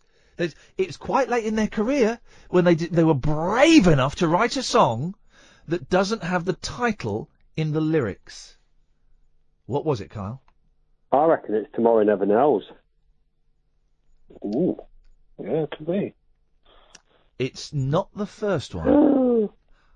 I don't think, because, and I'm going to be honest with you, I can't remember the answer. But I think it's on Revolver. Hang on a second. Yeah, Tomorrow Never Knows. No, I think it's on Rubber Soul, actually. I meant Rubber Soul. Oh. Rubber Soul. So let's go through all of the songs. It's really that. Let's go through all the songs, right, on Rubber Soul. Right. So, hang on a second. Let's start. It starts off with...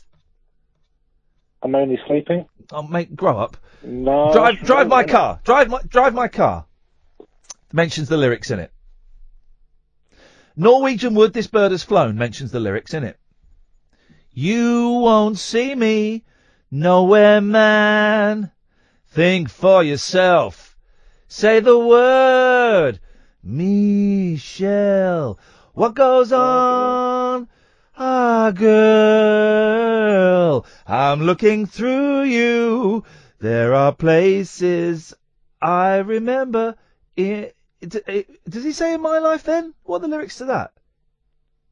Yeah, In My Life, yeah. Wait! Yeah. If I needed someone, you better run for your life if you can, little... Right, so it's not on Rubber Soul.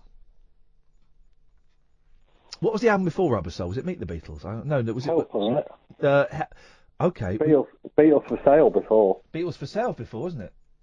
Yeah. Maybe it's on Beatles for Sale, because it could be Tomorrow Never Knows. You could be right. No, Tomorrow Never Knows is Revolver. Yeah, I know. I know. Where does Hard Day's Night come as well? Right. No Reply. I'm a Loser. Babies in Black. Rock and roll music. I'll follow the sun. 8 days a week. Every little thing. I know what you do. I think it might be Tomorrow Never Knows. So I said that. So I am right. No, I don't think it is. I think there's another song on Revolver that does it. 0844 499 1000. By the way, hang on. Let's go through Revolver. Hang on. Oh, I've gone to a page actually about guns. Revolver Beatles. Let's and then I'll play some Beatles music. So Taxman, Eleanor Rigby, I'm only sleeping. It's Love You Too. Hey, not Love You Too. Is it the Killshaws? Love You Too. It doesn't mention it in the lyrics, does it? I'm sure it does. Where? Go on, give me the lyrics. Why not? Well, I'm not Googling it. I'm not Googling the lyrics. I'm on Wikipediaing the albums. I mean, I'm remembering the track listing from the albums because I'm such a big Beatles fan. Okay. What are the lyrics to Love You Too by Harrison? I knew it was a Harrison song. Well, I've got them in front of me, have I? Well, sing it! I can't think how it goes. No, I can't think how it goes either. Beatles, Love You Too lyrics. Does it say? I don't think it does. Hang on, Beatles Love You Too lyrics. I know this is deadly dull for everyone else, and Digital Spy, yes, this is the self-indulgence to which you refer. I get it now, but do you know what? I just can't avoid this. Every day, each day just goes so fast. I turn around, it's past. Yeah, it's that. Love You Too. So you were wrong, Carl. Wow. So in your face, mate. In your face, buddy. Unbelievable. In your face, buddy. In your face, Carl. I'll tell you what I'm doing. Let's get some. Why is he having a pop at me? Because he's destroyed you, mate. Well, he didn't. You did. He didn't. He did. He's on my team, aren't you, Chris? Yeah. Destroyed you, buddy. Anyway, Carl, Christopher, you can stay there for this. Carl, what have you got for us? No, I was just going to say, bizarrely, that gig you were talking about, the Albert Hall, with the Divine Comedy, I was at the same gig, and it was the night that I met. I didn't meet you, strangely, but I did meet outside the ladies' toilet, Les Dennis. Yeah. Bit of showbiz gossip. What was he doing? Leathered. Yeah, there you go. What was he doing outside the ladies' toilets? Well, I presume, because I was waiting for my then girlfriend, who'd gone in, and he was there. He was absolutely slaughtered. And I also met Matt Lucas when I went to the Giants for a week. I was there! It was a great night. Great times, guys. Great times.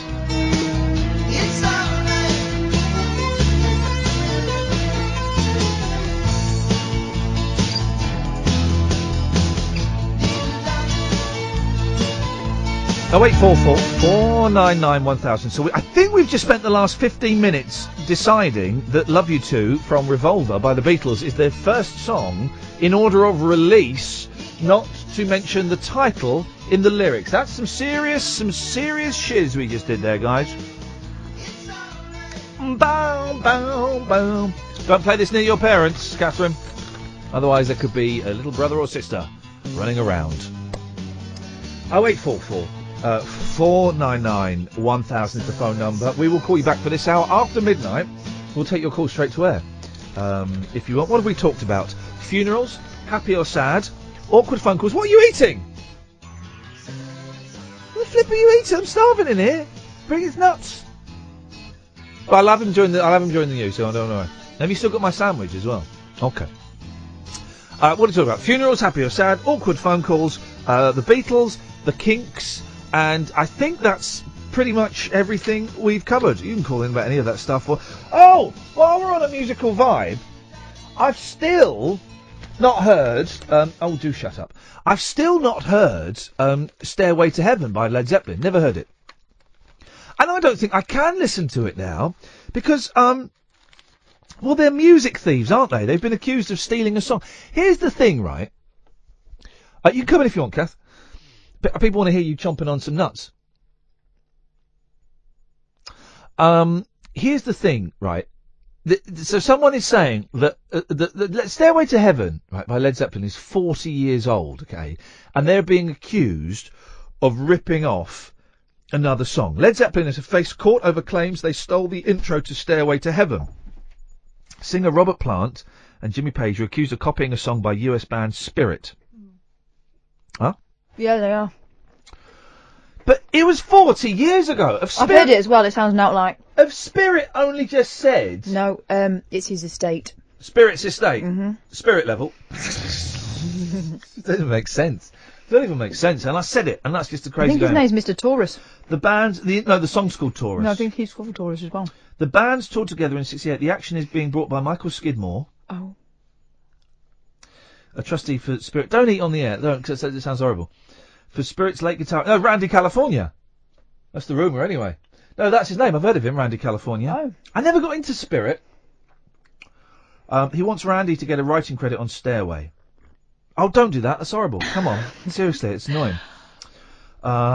Los Angeles judge Gary Klausner said the case was about the song's concept and feel, not just the chords used. Oh. Here's the thing. One of the biggest one of those payouts was George Harrison with My Sweet Lord. Yeah. Which Phil Spector said was a rip-off of She's So Fine by the Chiffons. But who produced My Sweet Lord? Phil Spector. Phil Spector. And he produced it to sound a bit like that. And then when he went to court and sued George Harrison, his mate, he didn't take in the original of She's So Fine. He re-recorded it to make it sound like My Sweet Lord by George Harrison. But did it sound like it anyway? I don't Quite know. a lot, no? Well, let's remind ourselves, dear listener, of I need to go on YouTube again, because I haven't got all my songs on here. So My Sweet Lord, I must watch that George Harrison documentary again. And what's that on? DVD, innit? Oh. My Sweet Lord. All right, so here we go. So this is.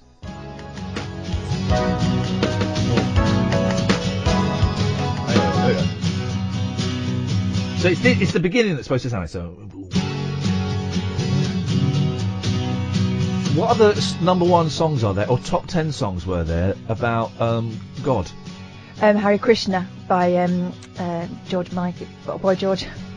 Yeah, Bow Down Krishna. I know Harry Lister. Oh, there was that one from that. Tabar. Is that not a thing? No, I'm talking about proper gods. I don't think those gods count as proper gods. I think they do count. No, for quite a lot of people. No, but they're not. But they're not like the proper gods. They are, and they're proper good ones. He's so fine. He's so fine. Load of shit on. Okay, so that's that. And they even do the na na na na na. They even do that bit. Yeah, but but Phil Spector would have put that in. Oh. My sweet Lord, I really want to be with you. No. That's it. I really want to be with you. I really want to know you. My sweet. Nothing like it. Oh, it sounds just like Don't it. sound anything like it. Of course it does. There was that group. What was that group? The Christian group. No, there's the woman. What if God was one of us? So there was that, but then there was a group, and everyone went, "Oh, this group's quite cool." And they had a couple of big hits, and then someone went, "You do know it's Christian rock?" Everyone backed away from those CDs. Were they called Thunder or something? No. It wasn't a metal group. It was like an American. Oh, what were they called? And as soon as everyone went, "You do know that they are? It's Christian rock." Everyone went, "Ooh, you can have my CD." And when couples split up, that's not my CD. No, you can have it. No, you bought that. No, you can have it. Got one, please. What were they called? Early 90s Christian rockers. Someone tweet me, please. Can't think what it was. It'll come to me. But I've not heard I've never heard Stairway to Heaven. No Stairway. I never got Led Zeppelin, really. I always thought they were a little bit. I never bought into it. I always thought they were a little bit too silly, a little bit too over the top. They're the ones that did Kashmir, right? Over the top, says the man who's currently reading Paul Stanley's autobiography from Kiss. I mean, really? Mm-hmm. Yeah. So, how's that going with him coming on? Yep. I've sent him an email. I have sent him an email. He'll come on. We'll get him on. We'll get Gene on. I'm tempted to. I've sent one to him and Gene. I'm not mentioning one to the other. I'll tell you about plans I've got for Gene Simmons. Oh gosh. Yeah, I think it's time. No. I think it's time. Not that. Not Not that, but the other. Not that. But some of the others. I think it's time. What the? Yeah. Are you sure that's wise? Well, I think it's time. I think it's time for it to be confronted. Yeah. Yeah, I do. Crikey. Yeah, I know. So we'll see. Can I not be there? You'll be on the phone. It'll be fine. I just read an interesting comment that he made about Robin Williams. Oh. Yeah. Said he should have manned up. Or something like that. I've not seen the full context, so I want to get the full context before I make any judgments. Anyway, this is Iain Lee. We're having a production meeting live on the air, and you're very, very welcome to it. Talk Radio. Evening, dear listener. I've been told that tonight's podcast is a doozy. I thoroughly recommend you go to iTunes or your usual podcast provider. Type in Iain Lee, Talk Radio, and they will pop up. We'll take calls straight to air for the last hour of the show if you want to learn about the stuff we've talked about or about anything else you fancy. Oh, and by the way, the band was Evanescence. It was Evanescence. You remember those guys? I can't remember what their hit was. 0844 499 1000. Cass, stop laughing at me, Paul Stanley, but please.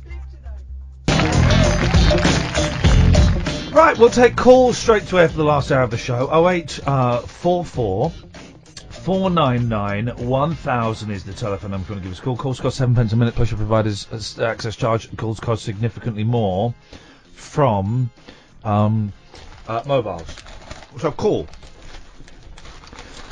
We were talking yesterday. We were speaking of belief. That's a quote from a film.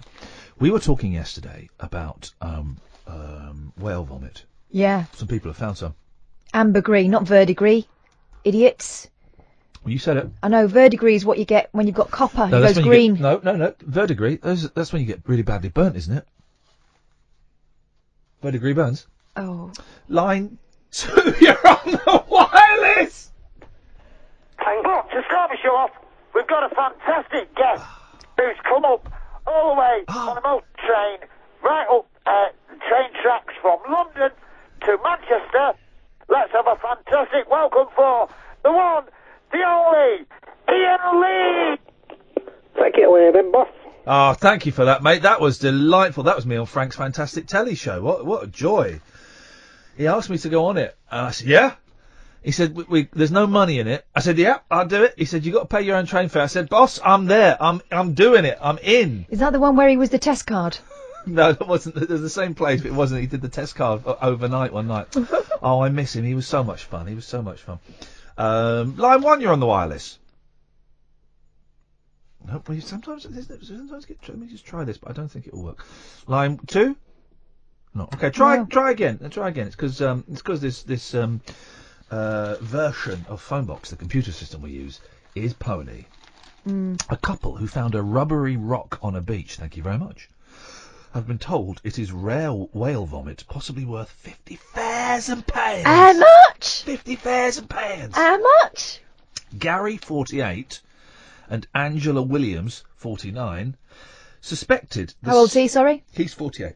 Gosh. The smelly, waxy mass... Oh. That's no way to speak about his wife. Was ambergris, which perfume makers use to preserve scents. Yes, line 1?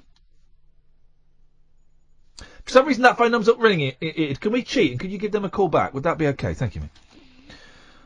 They are in talks with possible buyers for the 3.5-pound chunk of floating gold they found on a remote area of beach near Morecambe Bay. A 6-pound lump from the same area, or this is where we need to go, was valued at £120,000 in 2013.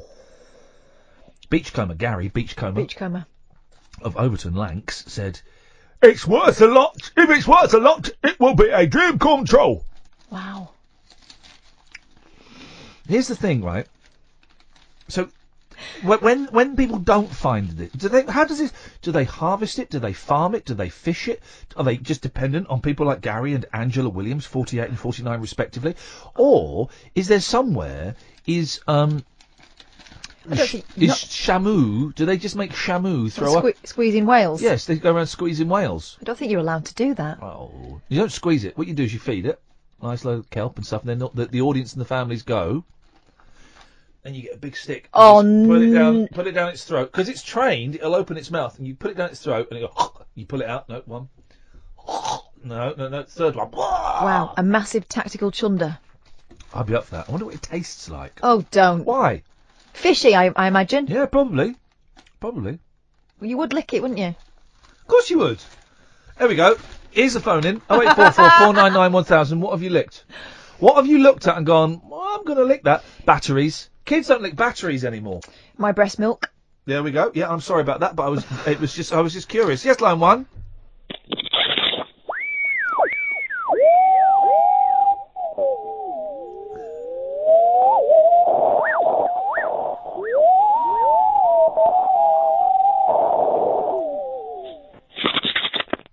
Thank you. Do you remember the Killshaws? Yes. Tried to buy a baby, didn't they? I think so. Yeah, they did. They tried to buy a baby. I wonder where they are now. They were Did like... they make a docudrama about them? They did, and someone sent me a link for it, which I'm going to watch. There's a is it docudrama or a documentary? Yeah, one of them. Same thing though with their life. Meet the Killshaws. Yeah, I'm going to... who sent me that? Hang on a second, I can't see who's... Oh, Dan sent me that. Thank you, Dan. Well, that's... L.A. Hitchhiked her way across USA. Oh, this bloody computer. Plucked her eyebrows on the way, shaved her legs, and then he was... sinks in, There we go. Alan, Judith and Kaylee descend into mutual recrimination. There we go. Didn't adopt them over the internet. Adopt over the internet. Today the Killshaws said that... Killshaws, well, I'm watching that later on. Thank you, Dan. Cheers for that, buddy.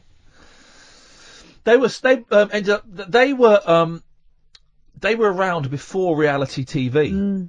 And had they happened 5 years later, they'd still be having a successful career now. Can you imagine the Twitter storm around that? Oh, yeah. I met the Killshaws. They were delightful people. Wasn't she a witch? I always got the impression they were swingers, but I thought she was a witch. I mean, I don't know if they were or not. I'm just... I thought wasn't she a witch or something? Am I confusing her with someone else from the early 90s? Yes, line one. Hello? Hello, you're on the air. Oh, sorry, I didn't realise it was me. I heard you say something about what have you licked. That's not why I was phoning, but I did on my hen do. I had to lick an old man's ear. Part of a could have been so much worse. Yeah. Could have been worse. But I was phoning for phone gas. Oh yeah, go on. I phoned up a woman and said, "Can I speak to your husband? He died 2 years ago." Oh, flipping heck. I used to work when I was like 18 for a very, very posh bank. Yeah. And there was a customer who. Yes. Yeah, you say posh bank, well, it's Coots. All right, yeah, go on. Yeah, it was. And so it was my first job, and it was in the week that I started. And the client phoned up, and I'd heard him referred to by a nickname, and I didn't realise that I hadn't put the phone call on hold. Oh. I'm only changing his name slightly, but let's say, for example, his name was... Richard, well, his first name was Richard, and his surname was Sam. Let's say Salmon. It wasn't Richard Herring. And I said, yeah, it's Big Dick the Fish, which is what everyone referred to him as. Dick the Fish. Yeah, Dick the Fish, which is what everyone called him. And I hadn't put the phone on hold because I knew, and I just shouted out to the manager, "Big Dick the Fish is on the phone." And oh God, it was all. It makes me actually feel sick now. And I'm guessing if he had a nickname as a customer at Coots, he must have been worth a few quid. Yeah, he was.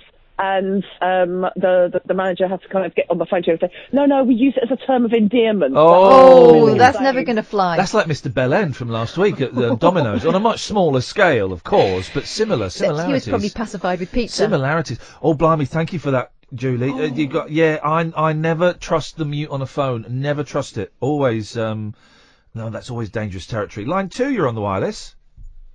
Hi, Ian. My name's Paulie. You call and you listen to the show. All right, Paulie, you're walking up to the phone, are you? Because you're a little bit faint there. Just walking home from work, pal. Tomorrow's got in the beans. You got to do what with your beans? 2 things, right? I can either tell you what I've licked, or I can sing you a song about phone box. Your choice. Is there any chance we could have the phone box song first and then what you've licked? I've got a good idea. Oh, yeah. Okay, yeah. Here goes. Phone box. Right, well, thank you very much for that. And what have you... Don't worry, I hit the dump button. And what have you licked? I've got a dirty... Thank you very much indeed. There we go, you see. And that, dear listener, is is that. Edward, we're going to go to some breaks, I think. Talk. Let's go to line 1. You're on the wireless. Yes, line 1. Hi, Ian. Hey, Emma, how you doing? Gosh, you're close to the phone. Normally phone calls are very quiet, but you're booming live from the West Midlands, WM. How's things going, Emma? Not that good. Go on, what's happening? Well, apart from yesterday, I've had like 4 days where I've just been crying all the time. Yeah. And I just hate it. Yeah. But I'm going back to my doctor's on Friday. Perfect. Because I think they need to up my days. Yeah, or maybe I don't know. I mean, I'm not going to advise you medically, but they might up it, or they might. Here's an odd thing, right? Sometimes they lower it. Sometimes if you have a lower dose, and I don't understand this, but it can have more of an impact. Because I don't. Someone tried to explain it to me. I didn't get it. Or they might change it, or they might do anything. But yeah, you're definitely wise to go and talk to them. Emma, have you did you hear when we had Matt Haig on the other day, the writer? I haven't got a credit card. Oh man, it's like £4 or £5 the book. Is there no one who could help you? Get it? Yeah, I could try, but I haven't got a credit card or debit card. Well, I haven't got a credit card either. Because I think those things are awful. But debit card, well, maybe if there's anyone you could ask to buy you Reasons to Stay Alive, because honestly, it's such a good book, and it's not self-help or patronising at all. It's a cracking read. Yeah, I'm gonna try. But it's just that I hate feeling like this. Yeah, and it sucks. like, if I was like ill, as in like antibiotics, I would have been cured by now. And it's like, it really is, and I'm not sleeping. Yeah. And like, I'm still having my nightmares. And it's just like, I just feel like I can't cope. Yeah. And I just don't know how I'm gonna. I always think now, like, I have to get through today. I can't think about tomorrow. Well, and that's the technique. The technique is keeping it in the day, or even keeping it in the hour. Do you meditate at all? A little. Have you got? I try at nights when Yeah. like I can't sleep, and like when I'm on nightmares, I definitely do it then. Have you got what? Have you got like a smartphone that can have apps on and stuff? No, I've only got my laptop, and I've like my mobile phone is old fashioned. Don't worry, don't worry about that. For things like that. No. Don't worry about that, right? There's an app you can get, and you can probably get it on your laptop, I'm sure you can, called Headspace, right? And it'll be like 99p. You can afford 99p, yeah? Yeah. Right. It may even be, it's free to start with. It's free, and then you subscribe. That's it, it's free. And then after like 3 months or 6 months, they ask you to subscribe. But by then you don't, anyway, that doesn't matter. That will happen when it comes. It's called Headspace, and it's brilliant. It's like, it's this bloke, and, we should get the Headspace guy on. All right. I can't remember his name. No, but he was great. Let's get because you did it for a while, didn't you? Yeah, I did. Let's get the Headspace guy on, because he's brilliant, right? And he talks you through meditations. And it's brilliant. And it's none of this, you're sitting in the forest and you can hear the dolphins. And none of that rubbish. Dolphins in the forest. It's brilliant. It's practical. It starts off at 5 minutes, then it's 10 minutes, then it's 20 minutes. And even if it only makes you feel better for that 5, 10, 20 minutes, and you feel crap either side of it, it's 10 minutes in the day when you can have a little breather, and it does you the world of good. It did me the world of good, and I suspect it will do you the world of good. I'll try it, because the way that I feel is just like, I'm just all alone. Yeah, I know, mate. It sucks. And then, like, I've got all these people that I've got, my friends and stuff, but like now this is the worst time, is at night when I've got no one. Yeah. And it's like, I'm gonna get upset, but I don't care. I just like feel like, will I ever be happy? I don't know the answer to that. Being completely honest, I don't know. But we have to believe that we will be. Yeah, but like, last year I was so much better this time of month, and like, it's just dragged, and like, them men that rape me, they're the ones that have destroyed my life. Yeah. And, like, I feel in myself that if I did it sooner and actually did tell instead of leaving it for a year, then they could have got caught, couldn't they? Well, but I never told anyone. And that's interesting, isn't it, that you're blaming yourself. You told people when you were ready to tell people, and there's nothing wrong about that. It was, but like, there was no evidence there. No, I know. And it's like, if I did, and like now, if anyone's gone through that, then please do tell, because you can't be like me, because like, I now feel that I can never get it out my head what them men did to me. But what you're doing, Emma, is what you're saying to yourself is wrong. You're lying to yourself, right? Your head is lying to you, because you told people, I don't know if you told the police or family or whatever, but you told people when you were ready to tell them. And they might have gone to prison if you told earlier. They might not have gone to prison if you told her. You might feel better now if you'd said it, the day after it happened. You might feel the same. You might feel worse. You just don't know. So you, going round in that cycle of blaming yourself for not speaking. It was my fault, Ian. I was drunk and I was in a park, and it was my fault. I was late at night. Hang on a minute, Emma. Hang on a minute. Right. So you were raped by blokes, right? A couple of blokes. 3 men. 3 men, right? And you were drunk and you were in a park late at night. How does that make? That doesn't make it your fault. Anybody should be allowed to be anyone should be allowed to be drunk, young men or women, and anybody should be allowed to walk in a park late at night. I wouldn't advise it, but it doesn't make it your fault. What they did was their decision, and it was their fault, and it was their cruelty. You haven't done anything wrong at all. And you know that, Emma. You know that you haven't done anything wrong, but your sick head, because you're ill, is telling you that it was your fault. I know. And it wasn't. It was like that. But then I blamed, because then, in that year, then I blamed myself again, because then, because I never come forward, then it could have been that could have happened to another woman. But when I did manage to go to the police, which was 5 years later, where I went with Robin, who's my, vicar, when I went with him, then, he then, was with me, and, I was videoed and everything, and they also looked into the part where it happened, and they actually said that nobody had been attacked or raped in that park.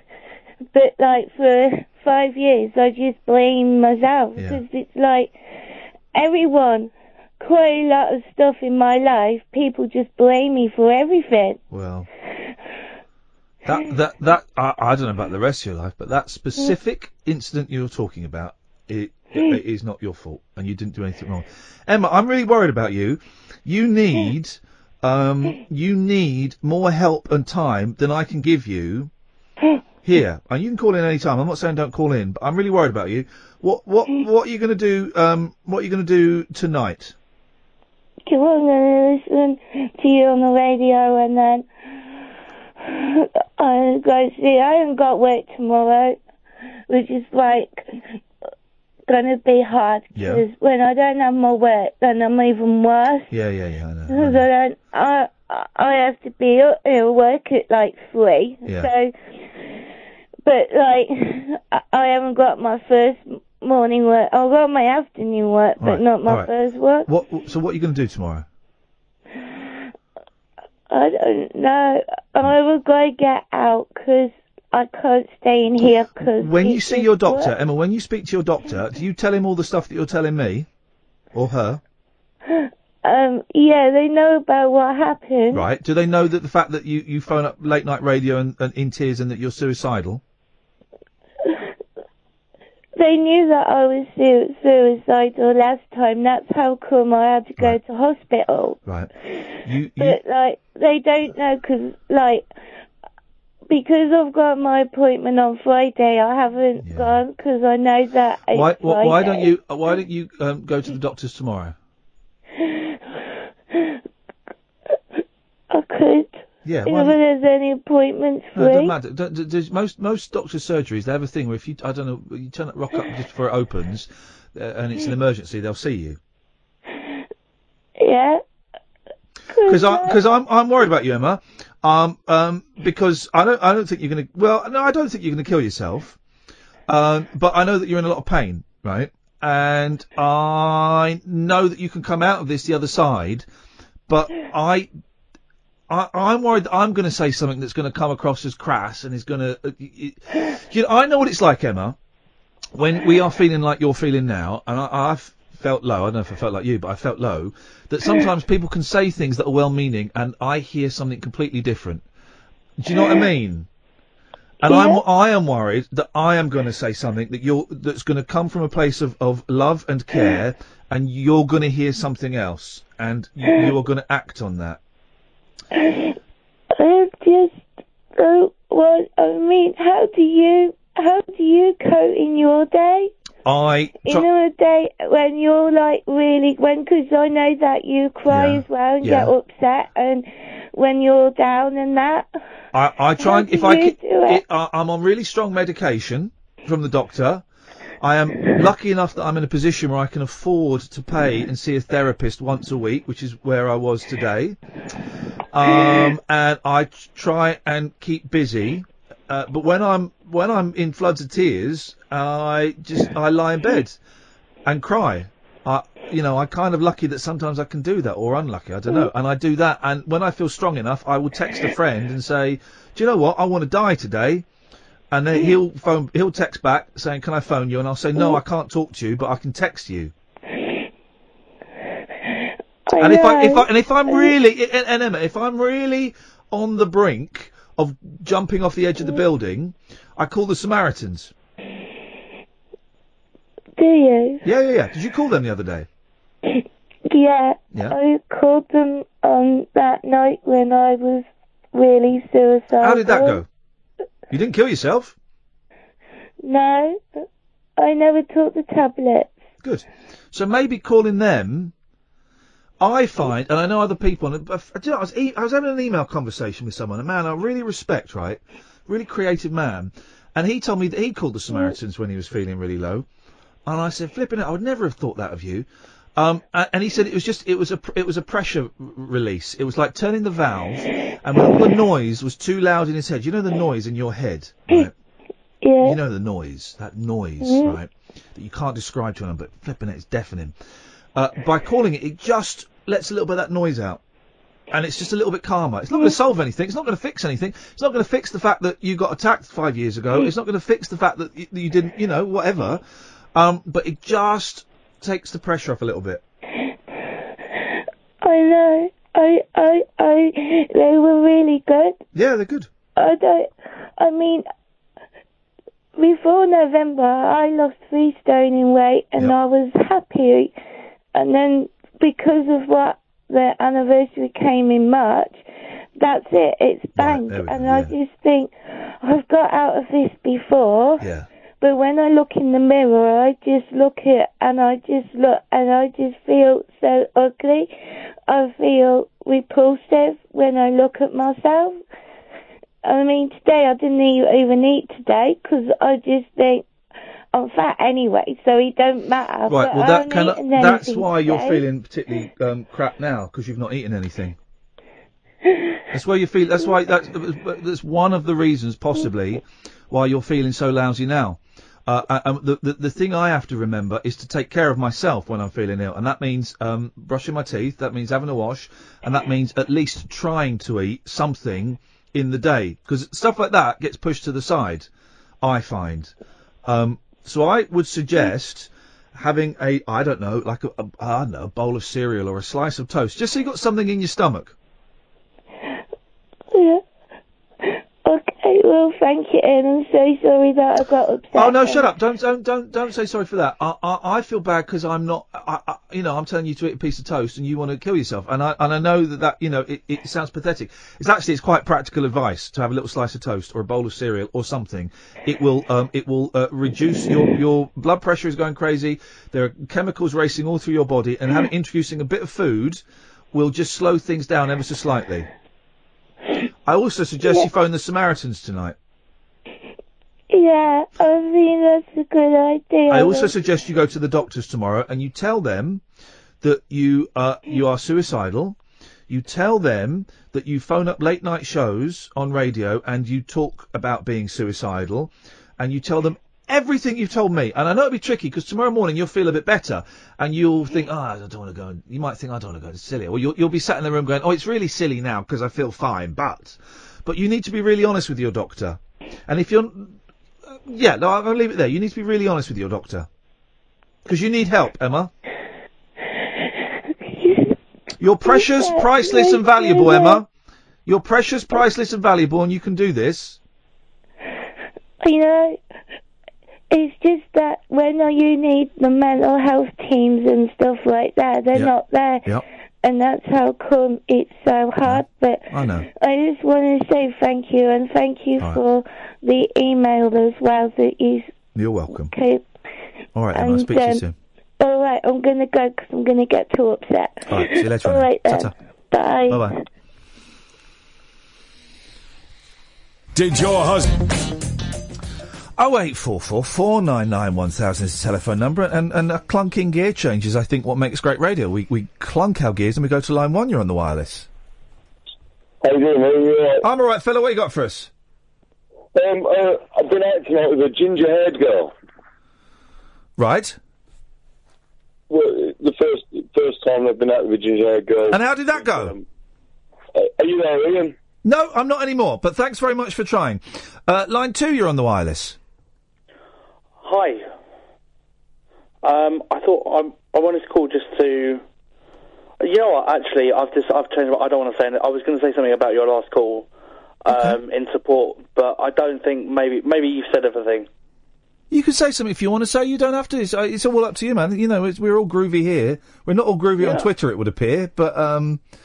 Yeah. Ignore them. And on Periscope. Yeah. Periscope is... Yeah. Go on. There's a couple. There's always a couple. Yeah. I mean, you see I've been online for a couple of minutes. I just wanted to reply to something Emma said, which was that she felt it was that you picked up on that it was her fault what had happened, and I just wanted her to hear more than one voice at this moment in time say to her that those kind of things aren't the fault of the person it happens to, and it's so important that she hears that as much as possible, because that's so...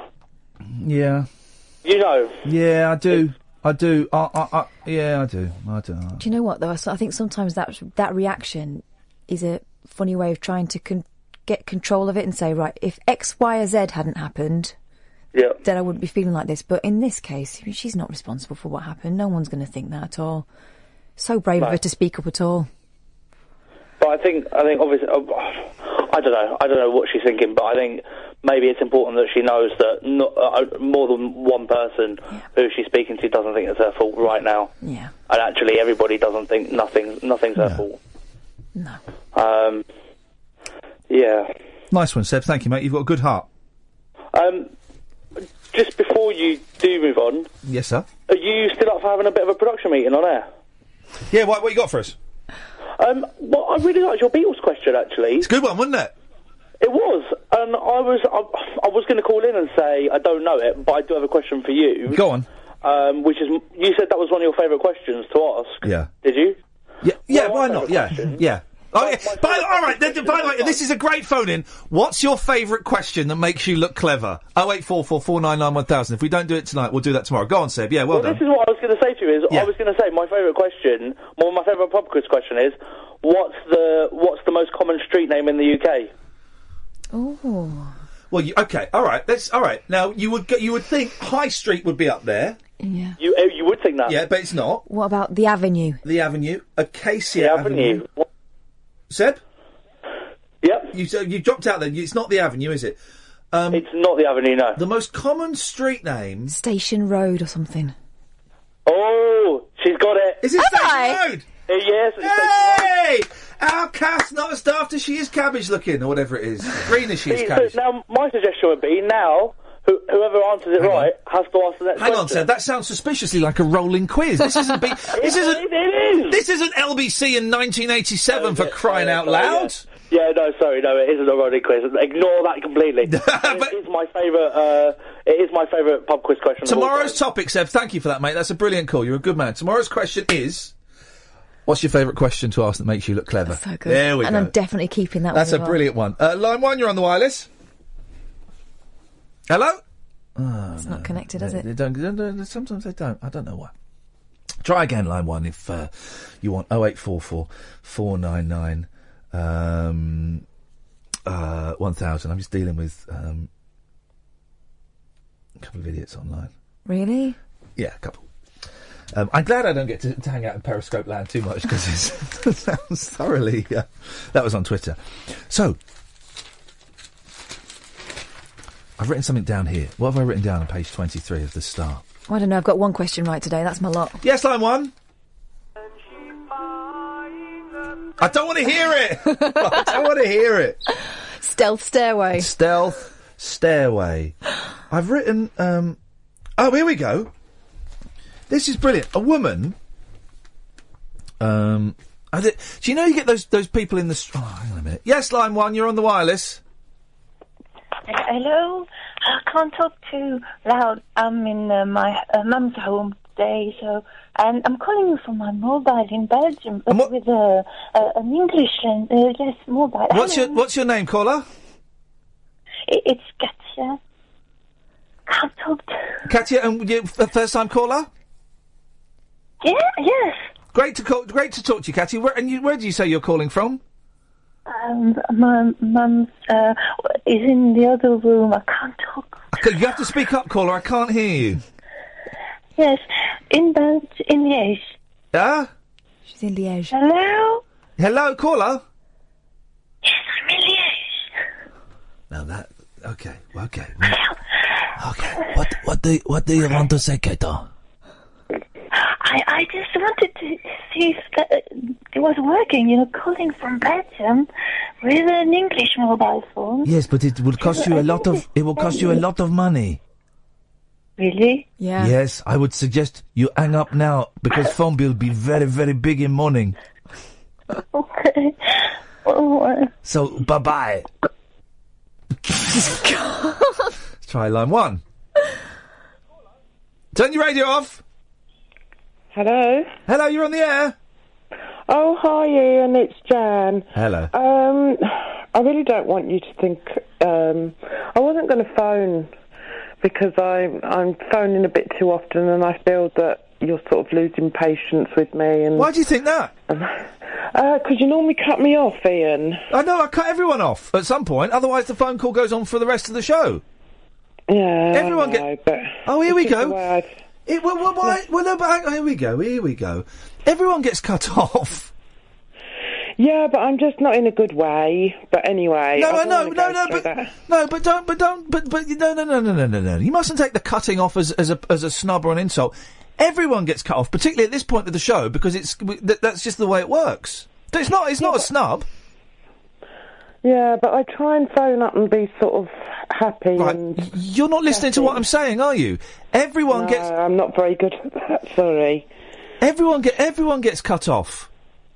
Yeah, I know. But why are you taking it as a personal snub?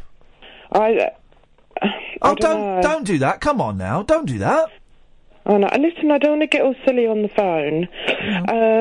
But, I was just being honest, really, and I thought I'd just tell you. No, and I appreciate your honesty. Thank you for telling me, and I can assure you that it is in no way a snub or two fingers up at you. In this part of the show in particular, but throughout the show, I have to cut people off. That's just the nature of the thing. And when we move on, I move on, and another caller comes on, and that's it. And I do it to everyone. So it's not just you. That is part of my problem. I'm told that all the time. What's that? That you think everyone's having a pop at you? Yeah. Yeah, I get that. But trust me, I'm not. And we like your calls, so don't think that for a second. Oh, okay. Well, I feel a bit silly and a bit sort of vulnerable and a bit open now. Being you've been honest with me like this, which is a bit silly. But being what, challenged? I really wanted to firstly champion you on the way you treated Emma, and also to just try and sort of offer a couple of ideas that I've done and that I've sort of got help from. Yeah. And one of them is to actually phone Mind directly. They're very good. Are they good? I've never called them. I've spoken to some of their representatives in a professional capacity, but they're good, are they? They are good. If you phone them, obviously they locate you, and the guy that I was speaking to, he gave me a whole list of different agencies. Beautiful. And I basically went through the list. He sent me an email, and I went down the list of all the people that he said would be good to, to get in touch with. Beautiful. And it was very good because it did help me. This episode, at the moment, has gone on for weeks and weeks, and I don't know. I don't know when it's going to come to an end, but it will come to an end. Emma, sorry. You know that it will come to an end. Yeah. You sound worn out. It's quite a bad one this time. Yeah. And I can't believe I'm talking to you now, because normally I can sort of hold it together. Yeah. Well, it's hard, isn't it? It is. Yeah, it's hard work. And I can so relate to you, and that's why when I heard you talking to Em, I thought that's brilliant, because one of the main things and one of the most important things is to know that whoever you're talking to has some empathy. There's nothing worse than talking to somebody and having to explain why you feel that way. And, I know when Emma phones you that she feels, sure that you do understand.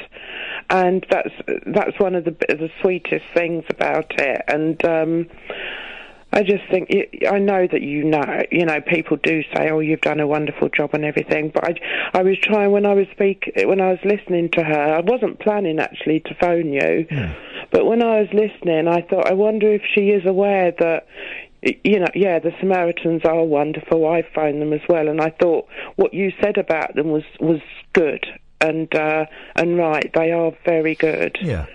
And it's a bit like, if you've been walking through the desert for weeks and weeks and you just need a sip of water, they're like the oasis in the desert.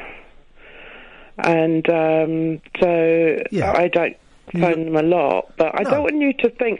See, when you said when you said to her about, tell your doctor that you phone up chat radio and you're all depressed, I thought, oh, Jesus, is that what I'm doing? Well, is it?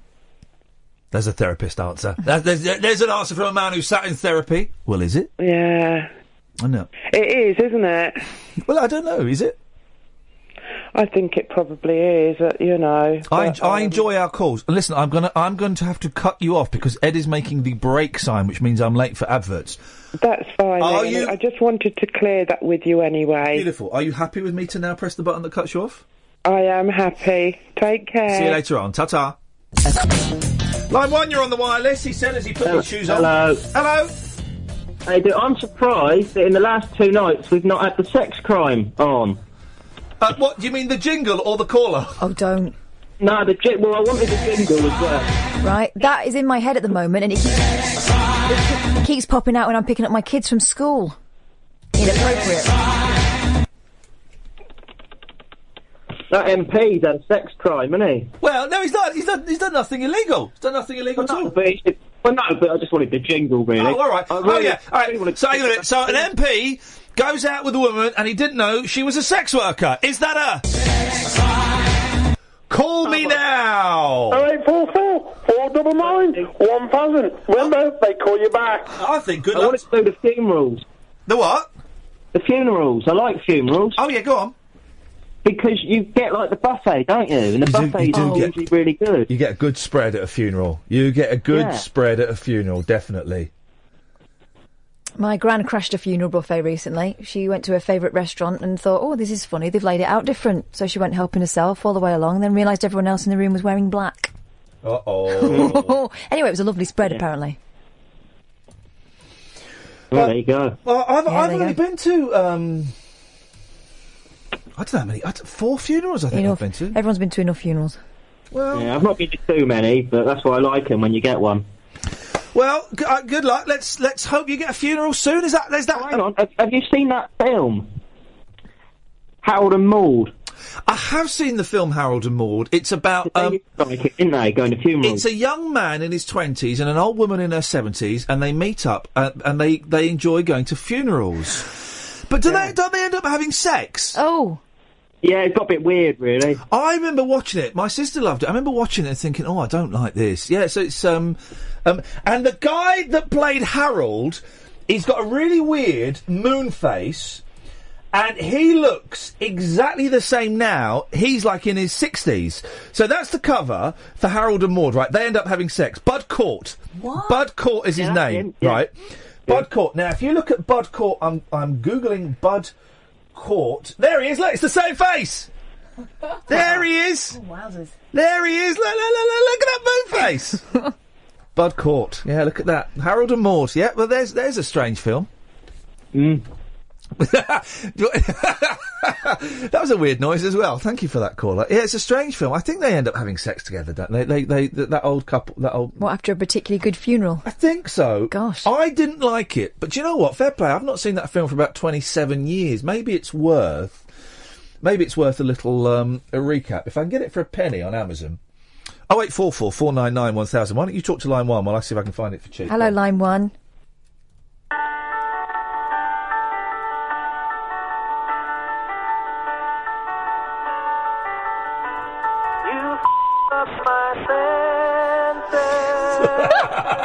Like night in a forest, like the mountains in springtime, like a walk in the like a storm in the desert, like a sleepy blue ocean. You up my senses. Here it goes. I don't know. Is that an original? Have they done that, or is that a famous thing that's going around? Because that is hilarious. That is hilarious. If you did that yourself, top marks. If you found that, and it's someone else's, you get 8 out of 10. Because it was still hilarious. Thank you very much indeed. Oh, that made me laugh. 0844 499 1000 is the telephone number. I got another What's Wrong with the World. Oh, here we it's go. The Daily Mirror. I usually like the Mirror. The Mirror's, that's the Sun. The Mirror's just really, where is the Mirror? Here it is. Right. Do you think they're letting the holiday team do it or something? It's really, this is What's Wrong with the World, okay? So we know that on the left-hand side of the pages, the even number pages. No one looks at them. They put stuff on there they want to hide. The apologies will always be there, right? Because no one looks at that page. Everyone looks at the right. Everyone looks at the right-hand side. So, we've got... I know, where is it? I can't read my... page 21. Here we go. Right. So, this is an ongoing court case. We're not going to talk about the court case. We're just going to read the headline. Vodka thugs shook hands after killing Afghanistan hero. And it's a court case that's going on where 2 people are accused of killing a soldier. Right? It's on the left-hand side where no one sees it. Right-hand side, well, there's Posh Becks riding a stone bull, and Saeed from EastEnders has had his hair cut so he can be in Holby City. That's the more important story. All right, so the ongoing court case, and you can't, the rules of subjudice and all of this kind of stuff. But there's a whole... It really annoys me. There's a whole page, and she was in the paper yesterday, these crappy mobile phone photos of Posh Spice lounging on a piano, sitting on a bull. What has she got coming out? What's coming out? Something... She was just having dinner. She was out for dinner, and she's doing that. I couldn't give a stuff. When my friends sent me photos of them doing that, I couldn't give a stuff. Let alone Posh flipping Spice doing it. I'll leave the piano alone in future, then. Line 1. Hello, Ian, it's Vaughan. Hello, Vaughn. How are you doing? All right. Oh, you had a heart attack, didn't you? I had a heart attack on Friday. Ladies and gentlemen, if we were doing the phone-in, who's had a heart attack the most recently? Blimey. Then Vaughan would be winning. Yeah, he had a heart attack. You're sounding well, Vaughan. I tell you what, mate. Thank you very much. Thanks, Kath. You were Harold and Maury's on Netflix, by the way. You were Did you really have a heart attack?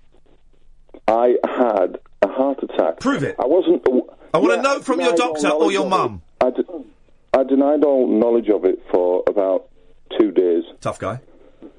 And the doctor said, "Oh, you haven't had a heart attack," and the paramedic said, "Oh, you haven't had a heart attack." And then these modern blood tests come back with high certain enzyme, which tells whether the heart's in distress. And I had a heart attack. And yesterday, the day before, I had a tube put in my wrist. Yeah.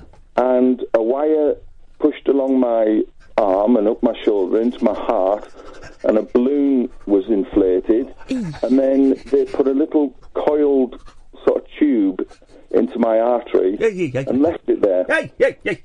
Is that called a stent?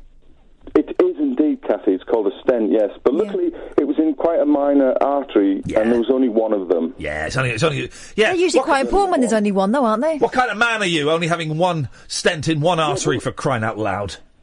The problem is, of course, because a heart attack is just an event caused by a numerous sort of problems. So when you have a heart attack, it could be they're all heart attacks, but what could happen is you could have major problems with your heart and you're on your way out, or you could have what I had, which was a single event. I've had no history of heart troubles or anything, and then they say you've had a heart attack, which on top of renal cancer. I'm showing Catherine the picture. I'm showing Catherine a picture of you. I've seen this picture before. I've talked to you on Twitter. He's a troublemaker. I like him. No, what? I am not. He's a troublemaker.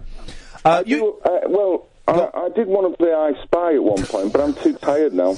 Yeah. Well, I understand it after what you've been through. And you have got you've got kidney cancer. I have. How's that going? I always want to ask you how that's going on Twitter, but it doesn't really feel appropriate, so I'll ask you now. How's that going? No, it's fine. It's okay. It's stable and it's under control. Funny enough, the reason I rang is because I had quite bad depression. Yeah.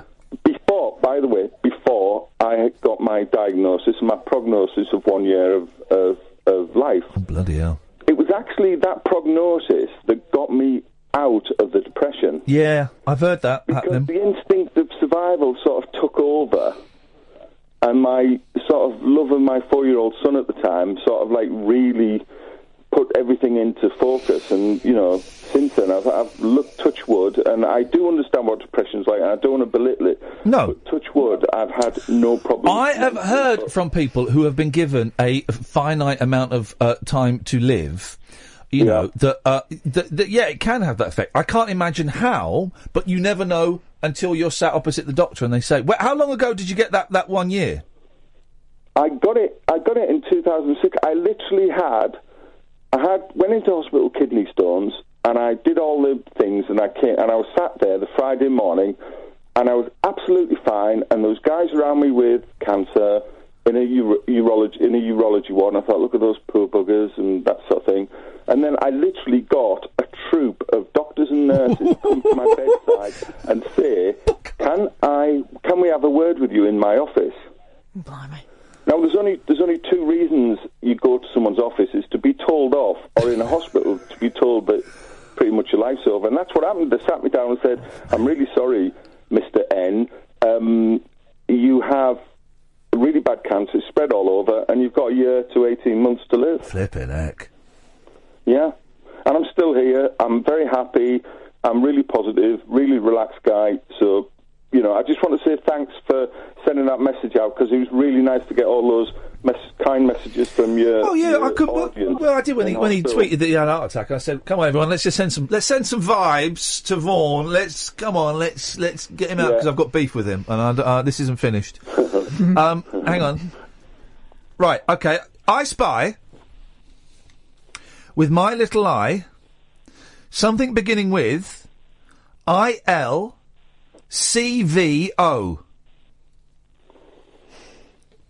I-L. Iain Lee. Yep. C-V-O. Vaughan. Yep, you've got... Oh, Iain Lee and Vaughan's call is over. Yeah, it was close. Iain Lee cutting Vaughan off. But yeah, it was close I enough. thought that as well. It was close enough. What a charming man. I like him. It's nice to put a voice to these people. Yeah. These Twitter trolls. They're called trolls, aren't No, they? they're only called tweet you all trolls the when time. they send you pictures of their privates or... When they don't. When they don't, yeah. That's when they're called trolls. Oh, I like Vaughan. You've talked to him a bit on Twitter. It's nice to hear a voice, isn't it? There we go. Line 2. It'd be nice to hear any voice. Yeah, well, not that voice necessarily, but we had technical problems. Oh, well, the show's coming to an end, and I've not had time to tell you about a medical student's lifelong dream of becoming a doctor is in jeopardy because she's afraid of belly buttons. Now, well, you know, you've got to be careful with those things. If you press them too hard, your bum falls off. yes. And what the Mirror have done, it's so cruel. They've made her lift up her top and point to her belly button. Come on, she's got a phobia, guys. That's like making someone lick a spider. And last call of the night. Line 1, you're the last call of the night. Thank you. There we go. Frank Appreciated Sidebottom. it. Lauren Jones says they make her physically sick, and seeing one can spark a panic attack. The rare fear called omphalophobia could make it impossible for the 25-year-old to complete her medical degree. Yeah, you'd think she'd have thought of that. You just don't specialise in stomachs then. Do brains. Do feet. Yeah. What are they called? Pediatric. No, that's children. Pediatrics. Podiatrist? No. Podiums? Hang on a second. Russ, we haven't got time for your call. Talk Radio. 24-hour radio debate and entertainment. Talk Radio. We'll get you talking.